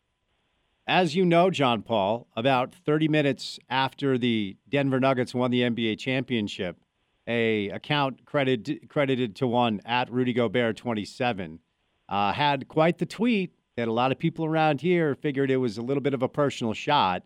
I wonder what you make of Gobert tweeting out, happy for the Nuggets, beautiful team basketball all year round, failed over and over in the previous years, didn't quit on their guys, wink, wink. That wasn't in the tweet. And Nikola Jokic will finally get the respect he deserves. Your thoughts? I'm being kind. I'm staying offline. Right. And it's typical of you to try and back me into a corner on this show. That's unrivaled from you. But, you know, I don't really take offense to it because he has a very stubborn mentality. He wants to keep going up against the same things because that's served him his entire career. People said he couldn't make the NBA, so he makes the NBA as a beanpole coming out of France and transforms his body into a defensive player of the year. He has lived on failing, and then becoming the player that he is. So it doesn't matter what he tweets. It just matters how he plays and how he's performing for the Minnesota Timberwolves. Wow. That was straight out of the playbook. I have to say I'm very impressed. Well done. Ultimately, you know, we're a little bit of a smaller market than Denver. You're a big city guy. You know, you like the bright lights and the clubs and the beaches and the scenes. And I'm more of, you know, as you know, I'm just more of a man of the people, you know, small market, cheering for the little guy, the underdog. That's how I've lived my life. It's not a big deal. But when it comes to lessons that the Jazz can learn in a city like Salt Lake, with what we just experienced with the Nuggets in a city like Denver, what comes to your mind? You have to nail draft picks, and you have to have a top 10, 5 player in the entire league. I think that's the biggest thing, is that making sure that you have all these opportunities that the Jazz have when it comes to the draft. They have so many first-round picks that making sure that you're getting somebody who can be that super-duper star that can lead you to the title. Because I imagine when you watch Denver accept their trophy, see them hold the Larry O'Brien trophy, Brian Smith and the ownership group has to think, I can envision myself on that stage as well. And it came through seeing them land somebody in the second round in Nikola Jokic, and then keeping it going when Jamal Murray, even though he has injuries, fights through them and comes back, and they see a fully formed playoff team. They did it through that and making a smart bet on Aaron Gordon trade that not highly lauded at the time, but once they had their entire group completely healthy, with Michael Porter Jr., Aaron Gordon, Jamal Murray, they could go and win some games. And so making sure you're really shrewd with your draft picks, and you have to win in this league if you have a top 10 player. Jimmy Butler's a top 10 player in the playoffs, and that's how Miami got to the finals, and that's what you're going to need to win championships. You need a top 10, top 5 player, and Jokic is the best one in the world right now. You know, follow up to that, we were discussing this earlier. I don't think we've had a generational player since John and Carl. You know, we've had players that have been here that have played really well. You know, you go over the list, there's obviously Darren. Of course, there's Hayward. Then the last iteration had Rudy and, of course, Donovan. I don't think any of those guys ended up being like real top-tier generational pieces like John and Carl. Do you disagree with that? Or John and Carl, the last generational players we've had here, which was, 25, 26 years ago now? That's about right, because the results have borne them out. Yep. You need a generational player to get to the finals. That's how it works. That's how you become in the rooms where you're with all the superstars, where you get the top 75 jacket. That's why John Carl are on that top 75 list. It's because they're that player. And it's not a fault of those other guys that they weren't to that level, because I think varying points you could have argued that they were top 15 all NBA players, right? But that's the difference. All NBA is not the same as all time. It's not the same as being a person who can win an NBA Finals like a Jokic, a Giannis, a Steph, a LeBron, the last 4 champions. You need to be a generational player to win championships. And I think Danny realizes it, because he had a generational type in Kevin Garnett. He had a generational type of shooter in Ray Allen. And he had a generational type of media broadcast talent in Paul Pierce, who, goodness me, if you were watching the finals on his stream, you were having a lot of fun. Mm-hmm. I know you were. I was. I check it out because I'm a big KG fan. Yeah. I get Paul Pierce along for the ride, and it's even better. No doubt. All right. Before I set you loose, I mentioned you got Wojciechowski today. If you want to tease anything coming up, let us know, and then tell everybody where they can find the podcast. Jay Billis is coming up on Monday. On Wednesday of next week, a member of the Utah Jazz front office. And all you have to do is just check it out on YouTube. Search Roundball Roundup on the Utah Jazz YouTube channel, and then wherever you get your podcasts, Roundball Roundup, Utah Jazz. It's right there. 5 stars, nice reviews? That's all I ask of you. 78 days away, buddy. Oh, I can't wait. Florida? You got it. You know it. I'm going to watch Utah, Florida again just to get psyched for it. I have it on my phone during this interview, just so you know. I've been grinding tape. I mean, that's the level. That's the level I'm on, you know? So you haven't been paying attention to me this entire time? I can multitask. That's part of being a host. You know that. You've got to do multiple things at once. I mean, it's very different from having Porter in the IFB talking to you, also watching the tape, because I'm sure you're not picking up on stunts and blocking schemes. What's the front? You're not calling out the Mike linebacker. It's okay. This is a good start for you. I'm happy that you've gotten to this point. I'm just honing in on the 12 personnel. I know you don't know what that means. Text me later and I'll fill you in.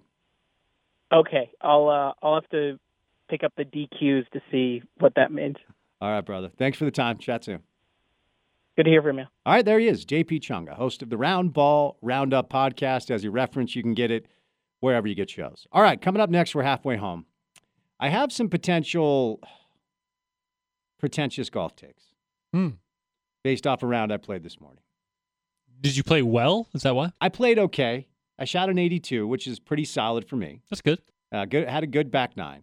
I always tell my wife, if I ever become a golf bro, you have to let me know, because I don't want to become a golf bro. But I have some potentially pretentious / hot takes about what we need to do with golf. Well, listen, I've spent plenty of time, between like nibbly.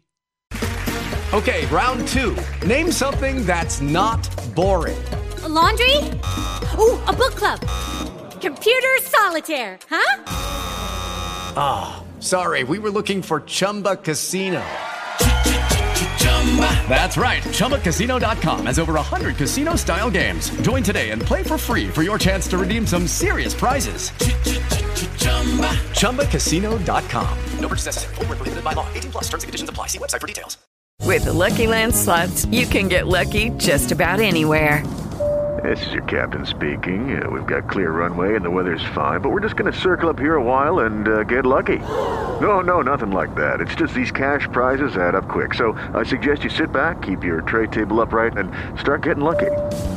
Play for free at LuckyLandSlots.com. Are you feeling lucky? No purchase necessary. Void where prohibited by law. 18+ terms and conditions apply. See website for details.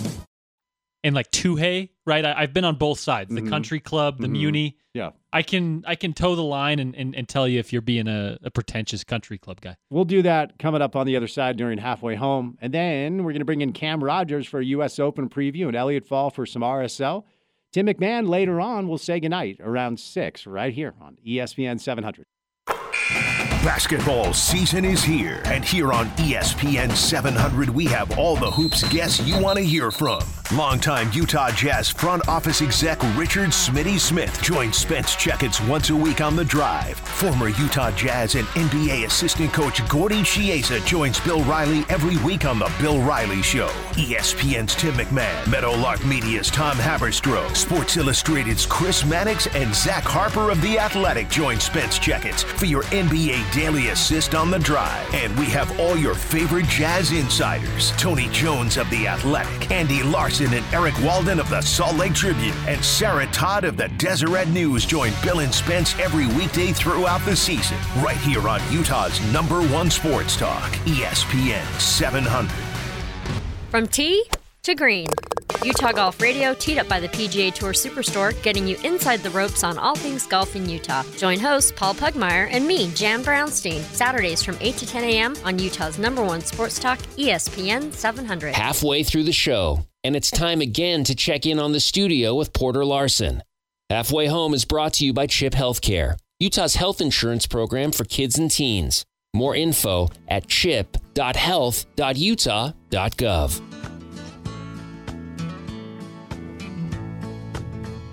Coffee black, cigarette. Start this day like all the rest. First thing every morning that I do is start missing. Toby Keith? Come on. Dude, come on. You come on. This is not my realm at all. I mean, I've been able to learn some things from you because these are your jams. Don't give me a hint. One hint is I've never played Toby Keith on this station. Okay. I don't know. He's a country singer. You like country music. I don't know the difference. Give me a hint, and then I'll take another guess. Dawn. It's the first name. No clue. Don Williams. Yeah, we could have sat here for 2 hours. I have no idea who that is. Recently passed Don Williams. Shout out to Don. Surprising. He drank coffee and smoked cigarettes every morning. He's fast. He was pretty old, too. But... Did he have a good run? Yeah. I'm not judging. I'm just saying maybe not the healthiest of decisions, but we all have our things, don't we? We all have our vices. All right, man, here's the deal. You spend a number of years working at golf courses. Accurate? Indeed. And at times you'll get out and you'll play here or there. Accurate? Yeah. All right, so played around this morning. Bonneville, my home course. Love it up there. Course is in great shape. It's so green because of all of the moisture we've had. It looks like you're in Ireland or something. It's crazy. So it's really fun. I'm not going to sit here and complain because you sound like a total jerk if you complain about playing golf. I mean, it's a wonderful, wonderful opportunity that we have here with all these muni courses that are really affordable and very accessible. But the game is really blown up, as everybody knows. So the rounds are just slow. They just are. There's no way around it. This is a muni course. It's not a country club. So you get double dates. You get kids trying to play. You get random people, out there having a good time. But it's slow. It affects the pace. It does. I am one where I didn't grow up playing, but if I did play when I was younger, up until like 3-4 years ago, it was with my grandfather, who passed away last year. May he rest in peace. And there's nothing he hated more than waiting on a golf course. It just, and I'm talking about with us. I mean, he would bring me and my cousins, and it would be my grandpa and like the three of us, and he's yelling at us to, okay, that's your third swing. That's enough. Pick it up. We got to go. So I was trained just to play fast, right? And it's very frustrating when it feels like the pace could be improved with very, very simple things that are going on in front of you. Is that fair to say? Yeah, it's fair. It's fair. Okay, so here's a couple of proposals here. And then lay it out for me. We got to get to break because Cam Rogers is going to join us coming up next. This is going to sound horrible. Okay, I'm ready for people to be mad at me. Old people shouldn't be allowed to walk. I know, man. Get in the cart. I know it's bad. Like, a lot of them are out there just to walk so they can move their body. But, like, what are we doing here? Like, can't you walk around the neighborhood? Can you take a walk on a treadmill? I'm not here to watch you walk for 15 minutes and then hit it 10 yards and then walk. Like, I'm proposing, and I'll talk to Easton about this coming up next week. I don't want to put a number on it because there are plenty of men in their advanced ages that stay in good shape. So maybe we do some contest before you go out for the round. Can you walk 40 yards and under whatever? And if you can't, here's a cart for you to speed everything up. Provided by the course, maybe. Sure.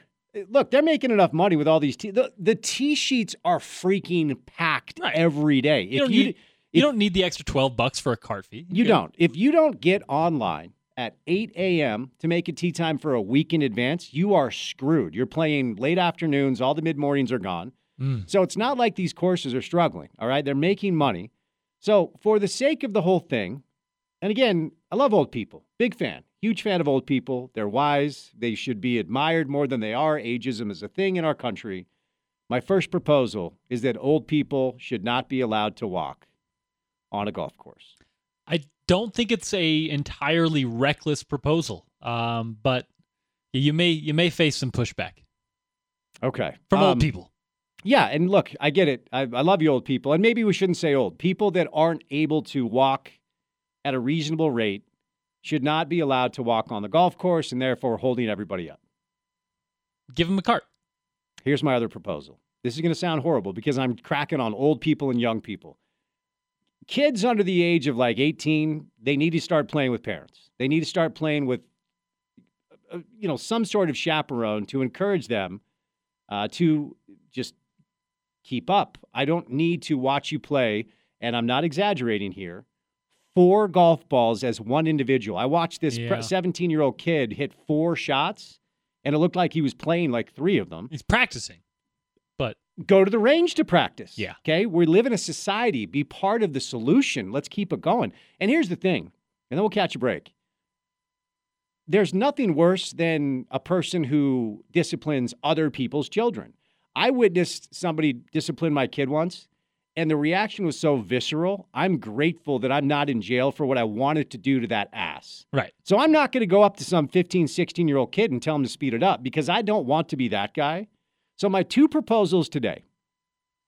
Folks that aren't in good enough shape or at advanced years or whatever it is, if you can't walk a certain amount of distance in decent time, you're taking a cart. And if you're under the age of, let's say, 16, you need a chaperone to help you move things around. Otherwise, we're all in for 5.5-hour rounds, and nobody has time for that. Listen, efficiency's a goal we can all work towards. Okay. Can I give one more? Please do. If you can't find the fairway, my friend, bring some extra balls. Right. Yeah. That's one where I've watched people search for their Pro V1 for like a half hour before. Move along. Yep. It's gone. Yep. Let's all be part of the solution. Let's all just keep it moving, and we all can enjoy our time. Was that too bad, or was that all right? It was okay. Yeah. It was okay. It was a little ageist. Yeah, it was, and I feel bad for that. Anyway, 2 hours down, 2 hours to go. More golf. This time it'll make more sense because we're going to talk about the U.S. Open with Cam Rogers coming up next right here on ESPN 700. The turns are staring. This is actually a sneaky, decent golf song, right? Do you lay up? Do you go for it? You got to know when to hold them, know when to fold them. It actually kind of works with golf, doesn't it? It works with golf. It works with our friend Cam Rogers, and he's kind of on the betting data side of stuff, so gambler. Very works nice. on several fronts. I like it. We're going to bring in Elliot Fall coming up in a little bit. Tim MacMahon in the 5 o'clock hour for some NBA, but it's time to talk golf with one of our favorites, our buddy Cam Rogers, back on the drive on a Wednesday. Happy U.S. Open week, Cam. How are you, bud? Hey, Spence. Good to be with you. I am doing great. It's been a busy day of content today. It always is on a Wednesday before a major championship, so excited to be with you. No doubt. A lot I want to do, and since you and I last spoke, I don't know if you heard, Cam, but there's been some things in the news surrounding the PGA Tour, and I'm just going to tell you the way I see it and what I've been saying, Cam. The Saudis bought Pro Golf. That's where I'm at with it. So I just want your thoughts on the news cycle and what you think comes next and how this plays out. Yeah, so obviously I was shocked, like 99.9% of the human population, when I heard the news. And the sheer fact that Jay Monahan and a couple of other people kept this under wraps so well in today's age of leaks and 24/7 news cycles is pretty impressive in its own right. And then when I really sat back and thought about it, the hypocritical nature of this deal is really remarkable. And I railed on it last week on my show, talking about how it was one of the most hypocritical things I've ever seen in sports, talking about Jay Monahan going from 365 days ago roasting Liv, saying you don't have to apologize for playing on the PGA Tour, saying things like, we will never merge together. There will never be any unification. Guys who go play on Liv are indefinitely suspended. What happens a year later? He welcomes the Saudis to the table. He cashes out big, and he does exactly what he told the PGA Tour golfers not to do. And so the more I read into it also, Spence, it was clear that the PGA Tour had a financial issue going on. And I say that because they had ongoing litigation with Liv, antitrust lawsuits, and the Saudis could have dragged this on for years. The PGA Tour can't afford that with legal fees and what have you. And I think Jay Monahan saw the darkness that was coming as far as financial ruin for the PGA Tour, and he welcomed the Saudis to the table. Here we have this golf entity. And oh, by the way, we're not even guaranteed this thing is going to go through, right? We've got Congress involved right now. Yeah, and that's actually where I wanted to go next before we get to the actual tournament. You can help us understand the favorites and maybe where our attention should be. Do you have any information, or what is your opinion about whether or not this is actually going to be ratified and we will see this new normal in pro golf? Right now, I am pessimistic about this deal going through. Just doing my research right now, by the way, I'm like a side hustle lawyer at this juncture as a golf pundit. I have to be, I guess, to understand what the heck is going on. But the rhetoric from the senators right now, talking about forming committees to look into this, drawing comparisons to when American Airlines wanted to merge with JetBlue, that did not happen because of antitrust laws and what have you. Scripture and legislation and laws are being referenced by these senators. So, put that all together, it seems bleak that this deal will actually go through. So everything we're talking about on your very airwaves could end up being moot.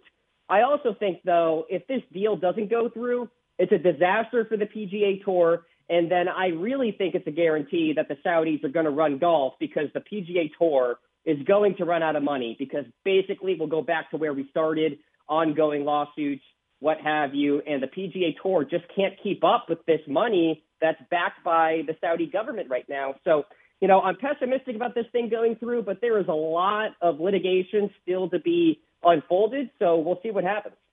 All right, let's move over to the U.S. Open. Gets rolling tomorrow in Los Angeles for the first time in 75 years. Tell us about the track. Tell us about the LA Country Club, Cam, and a lot of people wondering how it will be as a host for a major championship as a first time course that way. Yeah, it's a relative unknown, right? We've barely seen it in any capacity. We did see it at the 2017 Walker Cup. Scotty Scheffler, Colin Morikawa did play in that match, but that was 6 years ago. Things have changed since then. This is a par 70, 7,400 yards, kind of a similar vibe to the Country Club last year, of course, at the U.S. Open, but a lot more undulations, a lot of blind tee shots, 5 par 3s, one of them being 290 yards, 3 par 5s, which is actually pretty rare for a par 70. And I think the best way to describe this golf course, visually demanding. Several tee shots require you to trust your line, basically, because you're not going to see the ball land. A lot of blind tee shots on this golf course. So guys have to get their homework in here on Monday, Tuesday, and Wednesday. Everybody's basically in the same bucket in the sense that everybody's playing catch up to study this golf course in the span of 3 days. Going to be really difficult. And as far as comparing it to other U.S. Open venues, the fairways are actually wider. The rough isn't as penal around the fairways. Where it gets really difficult is the fact that you have these long iron shots into the greens, and then the rough around the greens, super thick, super hard to get the ball out of there. So if you are missing greens, you are staring at a bogey at the very best. So I think you've got to bring your ball striking here this week at the U.S. Open. And of course, being consistent with the driver, and then get a little hot with the putter, and you can make some magic happen.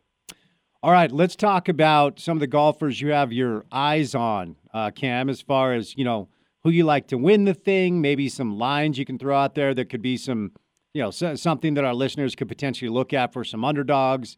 I've got the favorites in front of me, so I'll just give you the space. Who do you like, and who are some players you should keep an eye on that don't maybe have the best odds to come out on top? I love Patrick Cantlay to get it done here this week. I've been screaming it since the weekend. This is his time. He hasn't missed a cut in the last 5 U.S. Opens.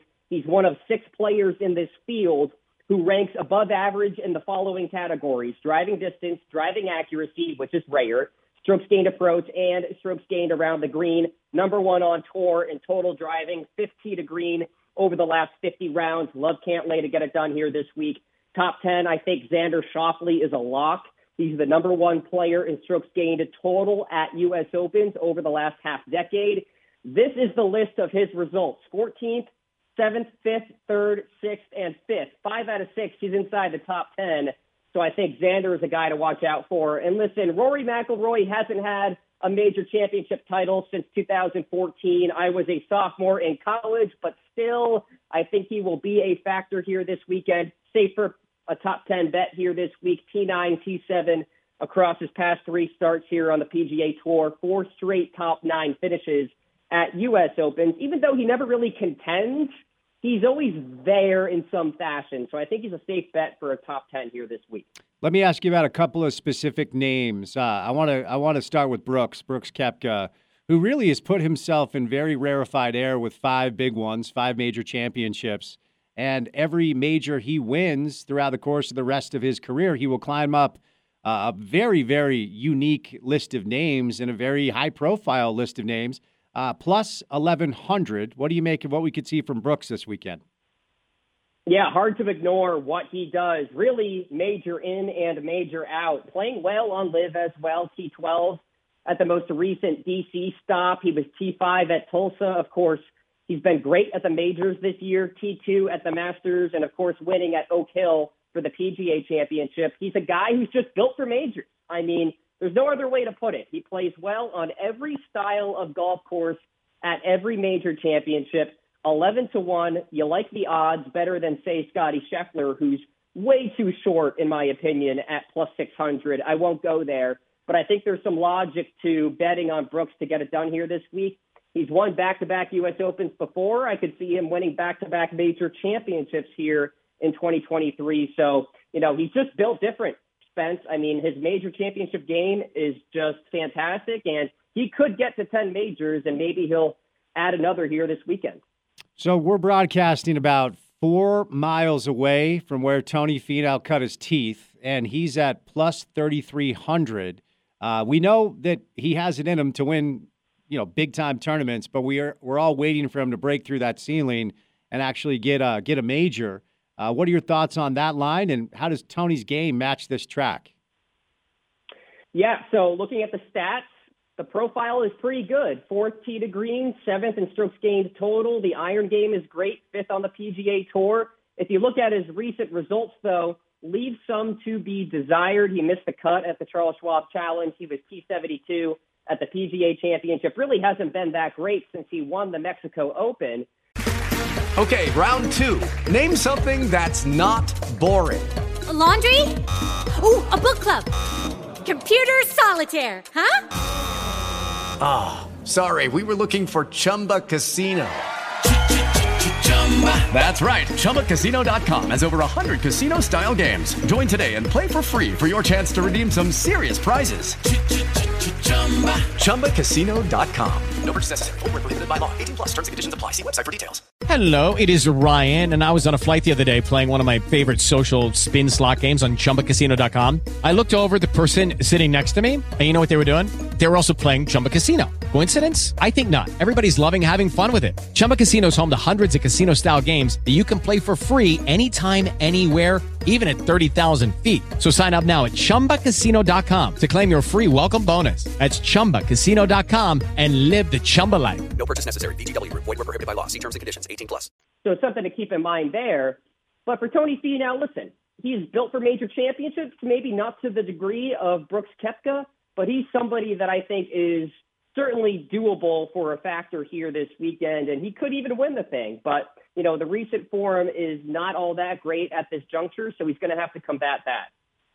So when you look at where they have DJ, Dustin Johnson, he's even down a little further down there with Morikawa and Justin Rose at plus 3,500. I was a little bit surprised to see him right there. This is another guy that's won major championships. I don't know if it's the recent form. Maybe he's a little bit disengaged because he's just making a ton of money and not as dialed in as he usually is. What do you make of that line where we find DJ? Yeah, kind of weird to see a line like that, but the reality is he's not playing great golf, and he hasn't, certainly at the majors in particular, and maybe it's a byproduct of moving on over to LIV, playing against lesser competition, playing less, right, in the sense he's playing less tournaments and less holes every single week. So I think maybe it got to him a little bit, and he's still trying to find his game. Immense talent, really good value there at that number. Not too bad, Spence, that you said. But I just can't go there with Dustin. He hasn't shown me anything. Victor Hovland's coming off a win at Memorial a few weeks back, and he's a rising young star. He's right there with Cantlay. What do you make of his chances? I love his chances. I think he's due for a fantastic week here this week. Won the Memorial not too long ago. And listen, that's a major championship track, right? Major championship field. Certainly not a major officially, but it feels that way when you play it. So keep an eye on him for sure. I think he'll be a factor. All right, Cam, before I set you loose, give me your longest of long shots that you actually think has a chance. I mean, you look at the group at 4,500, which is JT, Jason Day, Cam Young, Ricky Fowler. But, longest of long shots. Let's get weird for a minute. A guy whose line is way down there that you think has a chance to be throwing some punches on Sunday. I won't go past probably 70-1, one Adam Scott to get it done here this week. I think he's playing decent golf. I think the driver is great at this juncture, 3 top 10s in his past 4 starts, 15th on tour, and strokes gained off the tee. Fantastic long iron player. He's the guy. I think Adam Scott at 70-1, 80-1, shop that number around, but he could be a factor. All right, Cam, appreciate the time. Enjoy the tournament. We'll chat soon. Thank you, Spence. Take care. All right, there he is. Cam Rogers does a lot when it comes to sports betting on Stadium and does a lot with the golf stuff as well. NBC, CNN, been all over the place. He gets it, man. He's a pro. You can get him on Twitter at Cam Rogers Live is where you find him. All right, before we catch a break, we are going to bring in Elliot Fall coming up to talk a little RSL, then Tim MacMahon during the 5 o'clock hour to talk some NBA. But we welcome in Ryan from the Dish Pros. Some cool things that they have going on at the Dish Professionals. So a few things here. Fall will be here right before you know it. We're 78 days away from Utah football. The NFL, of course, will start right around the same time. There are going to be a lot of programming changes to what you're accustomed to when it comes to where you want to find or where you will be able to find your football. So Pac-12 Network, the NFL Red Zone is making a change. Sunday Ticket, if you've ever had that product, it's going to be tough to watch the NFL without that if you've ever experienced it. And then there's the wild card of Jazz games as well. We're still not sure what that's going to look like. Ryan Smith, the owner of the Jazz, has made some comments here or there about where you could potentially find Jazz games coming up. So don't know what that's going to look like, but Ryan certainly has some answers for you. So give him a call at 801-424-DISH. That's where you find him. The other thing they have going on with the Dish Pros now is that they have a pretty insane internet offer. We were out on remote at the Dish Professionals a couple of weeks ago, and this is a new thing that they have to offer when it comes to the internet. So if you're one of those people, as we've talked about, that at the first of the month, every month, you go out to the mailbox, you open up your bill, and you see what you're paying for internet, and you think to yourself, I'm paying too much for this, you are correct. Now, we all put it off, right? We all put it off, but it's time for you to at least inquire, and then any questions you have, Ryan can answer. So give him a call at 801-424-DISH. It's 801-424-DISH. What's up, Ryan? Spence, thanks so much. The internet and TV combo are really an important thing to our customers, and we listened. And, we put together a system where we have multiple internet providers that we have available. And if you call us up, we've done all the homework. You don't have to call around. We'll search out and see what ISPs are available at your address and give you the prices. And here's the thing: is we guarantee get you the best deal. We've got some very cool offers from $30 to $50 a month. And these are very neat promotions, great products, super fast internet, and this even includes fiber. So this is an interesting thing because I think some of you might be sitting there going, I already have fiber, I'm golden. But you're spending $70, $80 a month plus modem fees, plus taxes and everything. So you're out the door, you're super high. Well, here's the thing. There are different situations, not all fiber situations, but different situations where you can just pay your bill to another company using the same fiber, same services, and pay a lot less. And that's the things that we specialize in, if you may. Guys, call us up. Take advantage of the deals. If you're unhappy with your current service, you don't have good internet, or you're just paying a whole bunch, this is where we can help you. And even if you're like, I'm positive I don't have internet, that may be true, or it may not be, and you'll never know unless you just call us and check in. The new 5G products are covering areas that normally didn't have any options at all, and this product is awesome. Here's another thing. If you're a DirecTV customer, you might have heard a little bit, this is in the news, that Dish is looking to acquire DirecTV. Now, if you stick around and you become a Dish customer through the acquisition, you're really going to miss out on a lot of these new customer offers. And Dish is throwing out a fantastic offer right now for DirecTV customers. And guys, there's only a short time to take advantage of this. But if you switch, you get a $300 gift card. Plus, guys, you're going to get the Jazz games, and you're going to get the NFL again. You're going to get the Pac-12 network, everything on one channel. Plus, you get one system. Plus, you get a bigger DVR. And you know that really slow remote when you go to change things and it takes 5-6 seconds for it to do anything? You get something that's instant, happens, works fast, easy. Call us up. Take advantage of this 3-year promotion with Dish. 3 years worth of credits. The price is guaranteed. We save people a ton of money, plus get you a better system. It's super easy. Call us up today. If you're a cable customer, you're in that bundle that's so amazing. You know, the one you're spending $230 some odd a month for TV and internet. That's hogwash, guys. I'll tell you, that's like $70 a month you're throwing away. Call us. This is what we do. We save you money. We get you upgraded, and we'll get you the games this year. So call us, 424-DISH, 801-424-3474. All right, there he is, Ryan from the Dish Professionals. The Ringer has released their top 125 players in the NBA. They do this every year after the season ends. And Lauri Markkanen is at 28. So according to this, the Jazz have one top 30 player.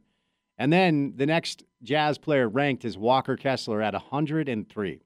So according to the Ringer, the Jazz have one top 30 player and only 2 players that would be considered in the top 103 of the league. So kind of an interesting thing there. They have Donovan at 15. That's too high. They have him ahead of Jamal Murray. I'm not sure how you can do that after what we just saw. There's also a story that surfaced that I don't know where people get these odds. But according to what I'm reading, the Jazz are one of the favorites to land Draymond Green. Not sure that that's how it will play out, but I guess we'll have to wait and see. Manager of Real Salt Lake, Elliot Fall, on a Wednesday. What's going on, man? How are you?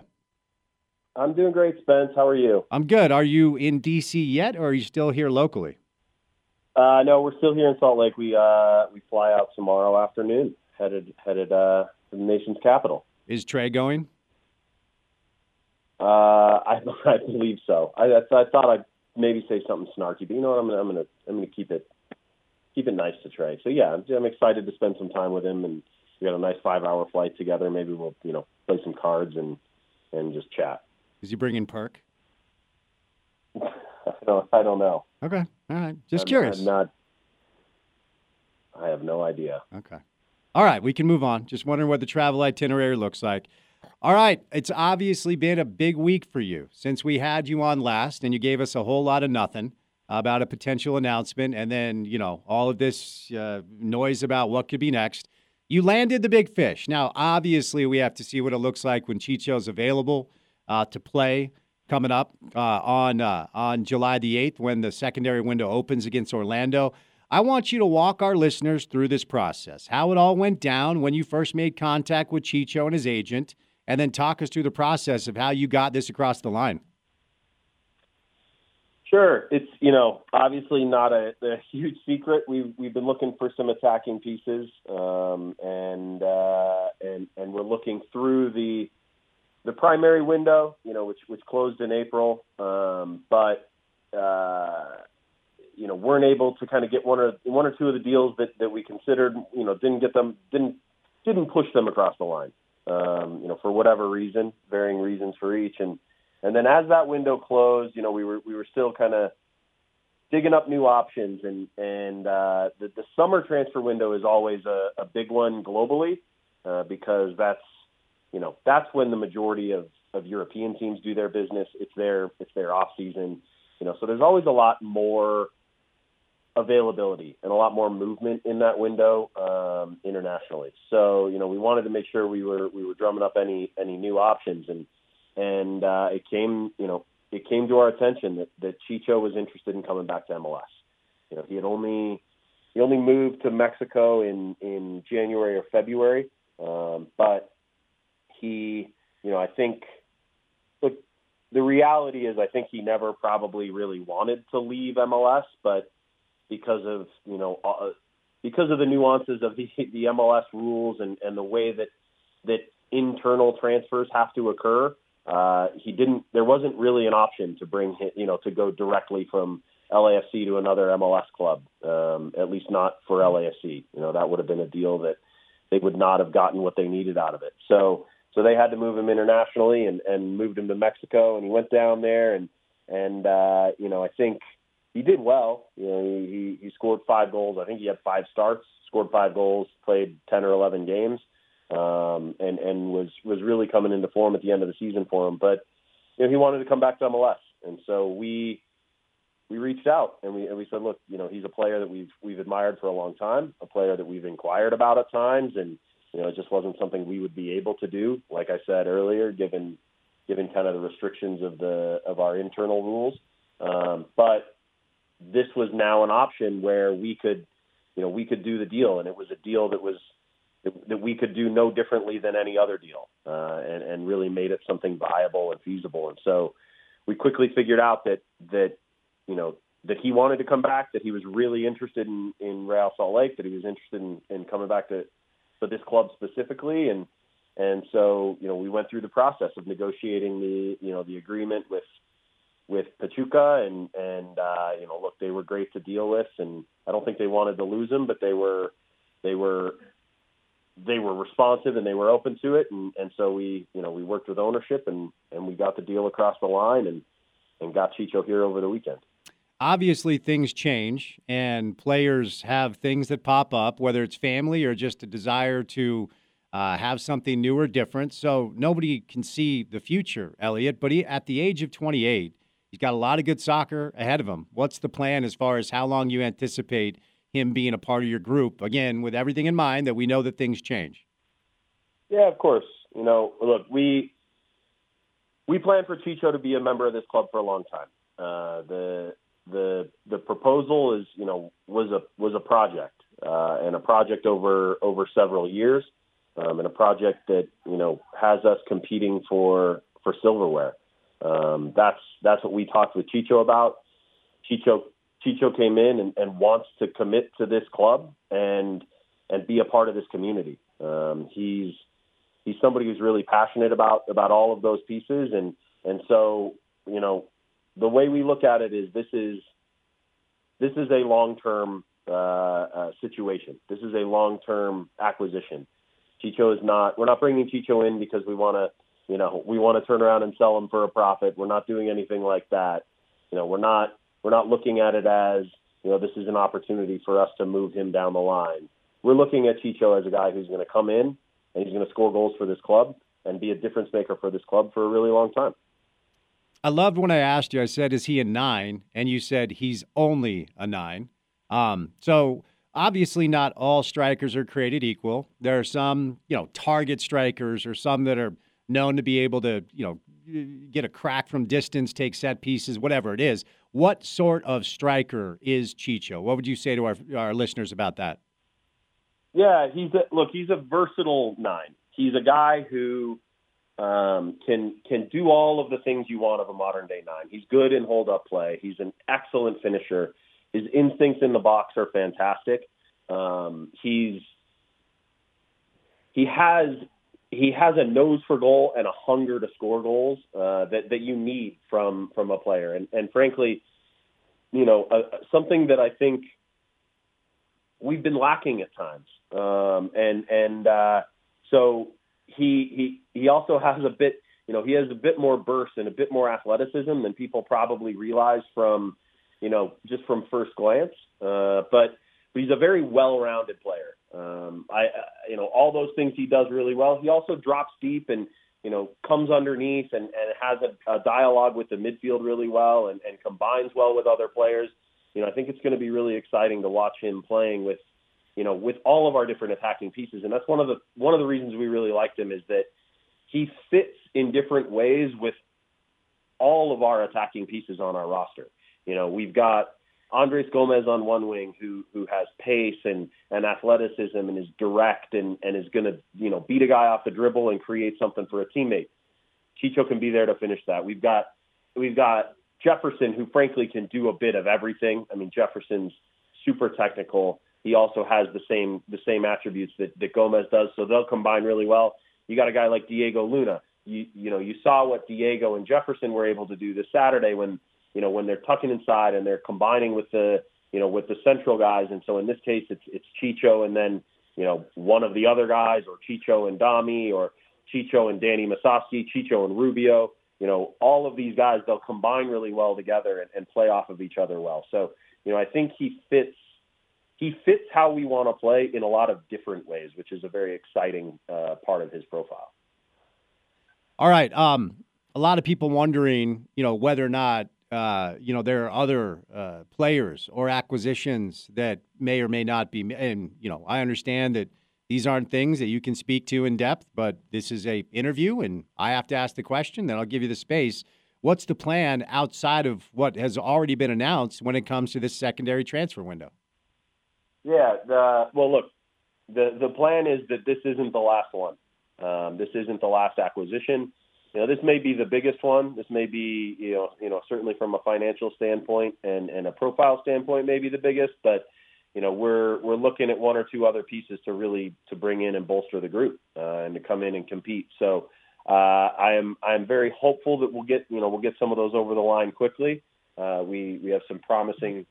With Lucky Land Slots, you can get lucky just about anywhere. Dearly beloved, we are gathered here today to... Has anyone seen the bride and groom? Sorry, we're here. We were getting lucky in the limo and we lost track of time. No, Lucky Land Casino, with cash prizes that add up quicker than a guest registry. In that case, I pronounce you lucky. Play for free at LuckyLandSlots.com. Daily bonuses are waiting. No purchase necessary. Void where prohibited by law. 18+. Terms and conditions apply. See website for details. Some promising opportunities, but nothing done yet. Let's put it that way. I had Pablo on yesterday. I'm going to ask you the same question I asked him about Saturday. You love the clean sheet, and that's obviously a great thing. What you don't love is they had a clean sheet as well. But a plethora of opportunities and just the inability for, the players to get on the right end of crosses or passes and be able to finish.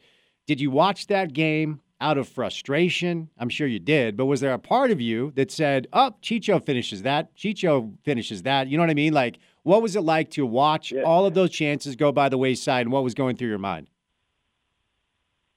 Well, I'll start by saying it's impossible for me to be standing over Chicho's shoulder on Saturday watching the game thinking, man, it would have been fun. It would have been fun to see Chicho out there with the number of chances we created. I think we were a bit unfortunate not to finish more. Honestly, look, you described the game very well. It was a very frustrating match on the whole because we didn't finish chances. Outside of that, though, it was one of, if not our best performance of the year. I thought we controlled the game. We created all of the chances. The reality is, at almost no point did NYCFC really threaten us to the extent that it felt like we were in danger. So I think we were good in both directions. We were, our back line was really solid. our midfield did a good job of snuffing out counterattacks and not allowing for them to get into open spaces. And then, we did a good job of creating chances. Again, we have to finish those chances. And the truth is, given our start to the year and where we kind of are, we needed to finish those chances, but we didn't. So we're going to have to, go out and do it next time. But, a lot of positives to take from the performance on the whole.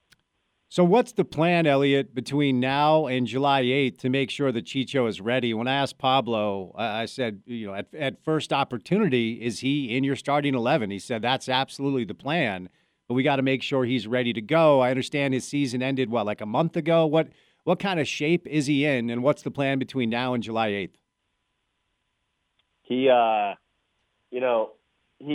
We're still – the honest truth is we're still figuring out exactly what kind of shape he's in. He's been out with the group on the field the last couple days. He has not done a full fitness test yet, and the honest reason for that is because we don't need to do it quite yet. It's because that fitness test takes a lot out of a guy. We wanted to get him in with the group a little more and allow him to ease his way into it. And so we're going to do that fitness test next week, but we fully expect him to pass the fitness test. He looks good. He looks sharp. He was out there, playing 5v2 with the guys and having a good time the last couple of days and got into a lot more of the session today and looked really good. So from a plan standpoint, it really is, we have the luxury of having, 3.5 weeks until he's available to play. So with that, it allows us to ease him in and not, throw him into the mix fully from day one.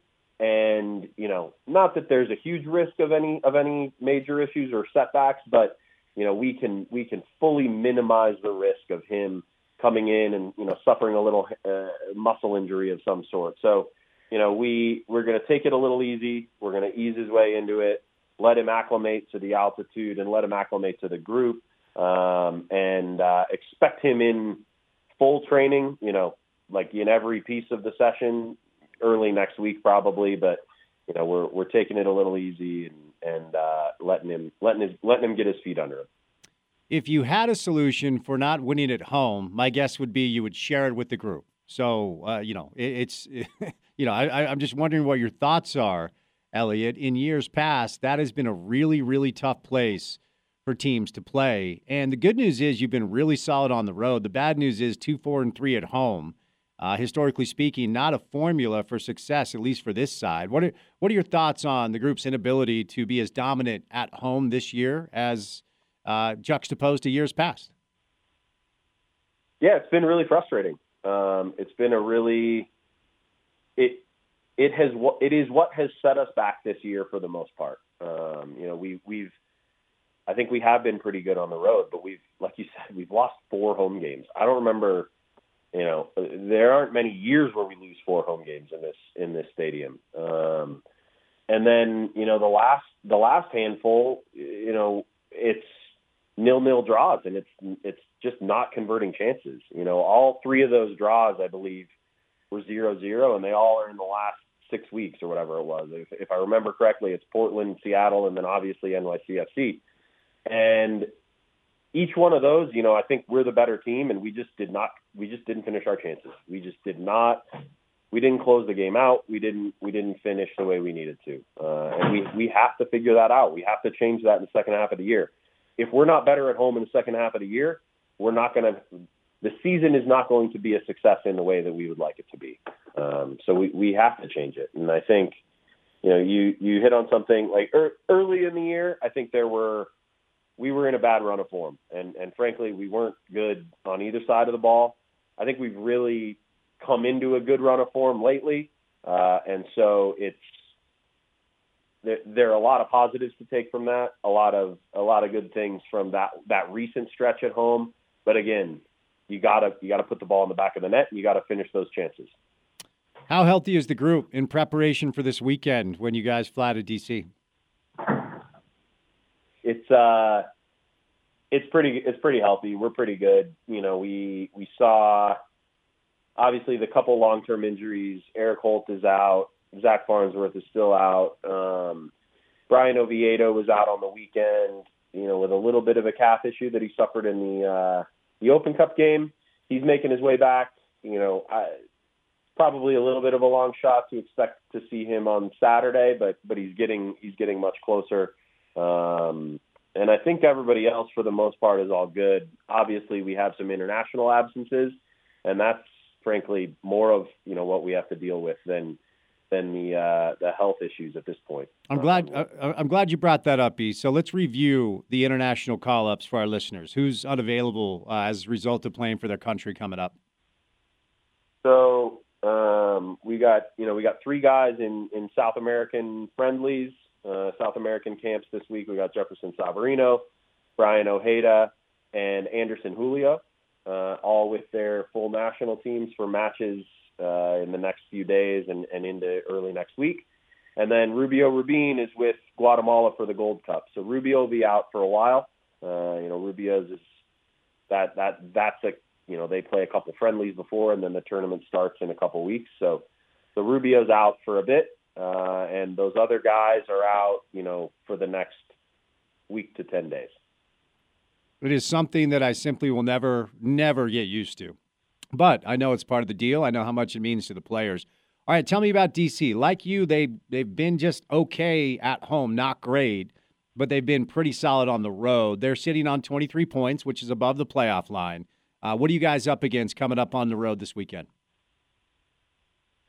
Yeah, another good team. They've got some dangerous pieces. Some guys who can really threaten and can score goals if you give them the time and the space. You got Christian Benteke, obviously a guy many people know the name of. Came over last year from the Premier League, former Belgian international. They got Paxi Funtas, who's kind of a second striker, just a really good chance creator and goal scorer himself. So we got to keep an eye on those guys, and we know that we're in for a battle. They're going to come in, they're going to work hard, and they've got talent, and we need to match that. We need to match the intensity, and we need to we need to find a way to put our chances away, and that's what it'll come down to.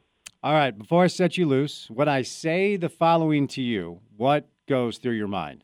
There is a legitimate chance that RSL could be hosting an Open Cup final and facing Lionel Messi in Sandy, Utah. What goes through your mind?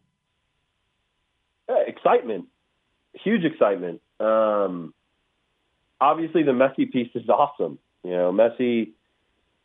Lionel Messi is arguably the best player in the history of this game. He's probably going to win the Ballon d'Or this year. He led his country to a World Cup just a few months ago. I mean, there's not much more you can say about him. So that's exciting. But on top of that, an opportunity to hoist a trophy at home. I mean, look, we're the one club that is sitting in our offices, and we know that if we win in a semifinal, we will have the opportunity to hoist a trophy at home. We're the only club that can say that, and that's a really cool thing. So it's something we're really motivated by. I know everybody in the locker room and everybody in the organization is really excited for that match in Houston. Hopefully go down there, get the result we need, and then come home to an unbelievable crowd and a really, really exciting final. You don't get to host finals very often. No doubt. All right, man. Safe travels. Best of luck this weekend. We'll chat soon. Appreciate it. Thanks, Spence. RSL General Manager Elliot Fall. All right, wrapping up the show for a Wednesday. Congratulations. You are officially halfway through your work week and one day closer to the weekend. The U.S. Open starts tomorrow in Los Angeles. Thoughts and prayers for the people of Los Angeles. I understand that the sun continues to not shine the way you're used to. Really sorry about the 65-degree and cloudy weather. Hang in there. We love you. So U.S. Open gets rolling tomorrow. Tonight we've got a little Subway Series, or do we?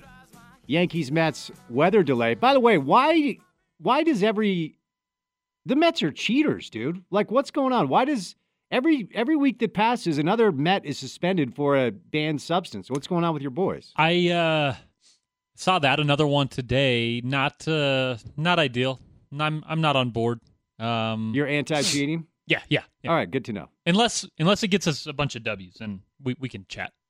Down to cheat if it's actually working. I mean, the problem is they're cheating, and it's not working. So a little baseball tonight. I almost made it through the Walton doc last night, the Bill Walton documentary, The Luckiest Man on Earth, I think it's called. You can see it on ESPN. There's one more part that I need to check out tonight. You said that you were potentially going to watch the Bill Walton documentary. I know that he's a fun guy, and you're not a fan of such things. Have you started it at all? Not yet. All right. Maybe a binge watch on that one. I'll probably do when it's all said and done. All right.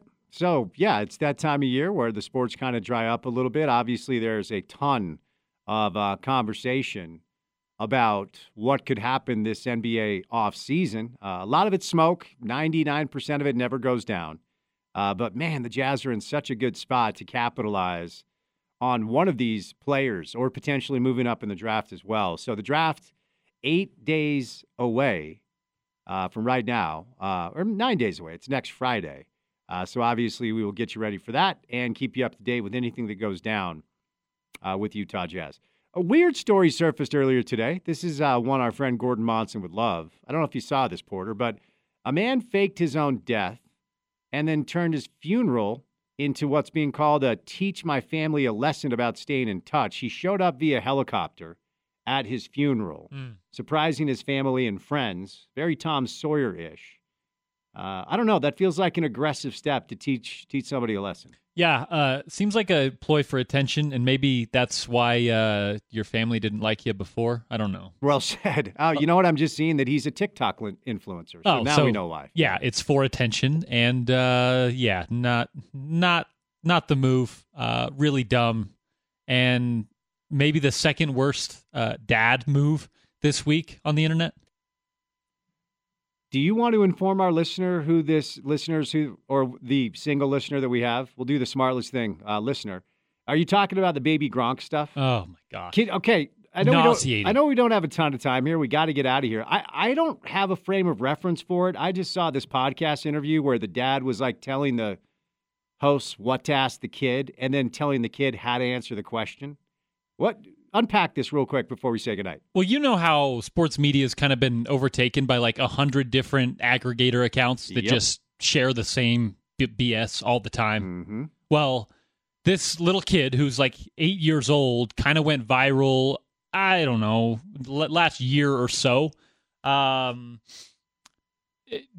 Just, doing football stuff, training stuff, and just being like a cute little kid. Come to find out, it is just his dad literally direct messaging every person who's ever made sports content, trying to get them to platform him and using and exploiting his son to get attention. So again, kind of a similar story there. Yeah, just dads trying to get attention, exploiting their young children. It's nice. Did you say he's 8? Somewhere around. He's not very old at all. Oh my gosh. Yeah, it's embarrassing. Yeah, that's unfortunate. Yeah, you just feel bad for the kid in that situation. All right, before we say goodnight, Porter, what comes our way on a Thursday drive live at Beer Bar? Baby Gronk will join the show. Hell yes. And his dad. I got a DM, so yeah, we're platforming. Did you really get a DM? I don't think I did. I might have to go check though, because if you go through sports media folks, it's like everybody did. Real quick, if he hits you up, tell him I will interview him, but not the kid. Ooh. And I just want to rake him over the coals and tie him in knots and then set him loose. That's fair. If he does hit you up. That's fair. We'll be at Beer Bar tomorrow, as you mentioned, live from Beer Bar. Chris, Ronnie, the latest in MLS, RSL, wherever you want to go with him. Richard Smitty Smith on site as well. And I've also talked our friend Andy Larson into dropping by the show. So you'll have a guest every hour sitting down with you at Beer Bar. Oh, very nice. That will be entertaining. You guys should come hang out on a Thursday. The weather's supposed to be okay, which means the patio most likely will be open. They've got beers, 150 beers on tap. They've got over 50 bottles and cans, fresh brats, fresh burgers. Their fries are insane. So we'll be there 2 to 6 tomorrow at Beer Bar. You guys should come by and say hello. With that, we'll say goodnight for a Wednesday show. And a very special thank you to Tony Jones, Tim MacMahon, JP Chunga, Cam Rogers, and Elliot Fall. For any of the sound that you may have missed, website, ESPN700sports.com. Always there for you to access any of the sound from any of the shows all day, and obviously youth football and basketball sound, any of the stuff from Utah. Head to our app as well. Go to the App Store, search for the ESPN 700 app. Download it. It's how I listen to the station. I take us on the go. Finally, specifically for what we do in the afternoons, our podcast page is the place for you. Everything is up there. It's like a little menu. You can listen to whatever you want to listen to whenever you have time for it. Running some errands, walking the dog, doing some yard work, whatever it is. And wherever you get shows, we're there. It's called The Drive with Spence Checkets. We would appreciate a rating, a review, follow, subscription, all the things we ask you to do because it does help us out. He's Porter. He produces it. My name is Spence, and I host it. Have a great Wednesday night. Talk to you on a Thursday drive live at Beer Bar. And as always, you can catch it right here on ESPN 700.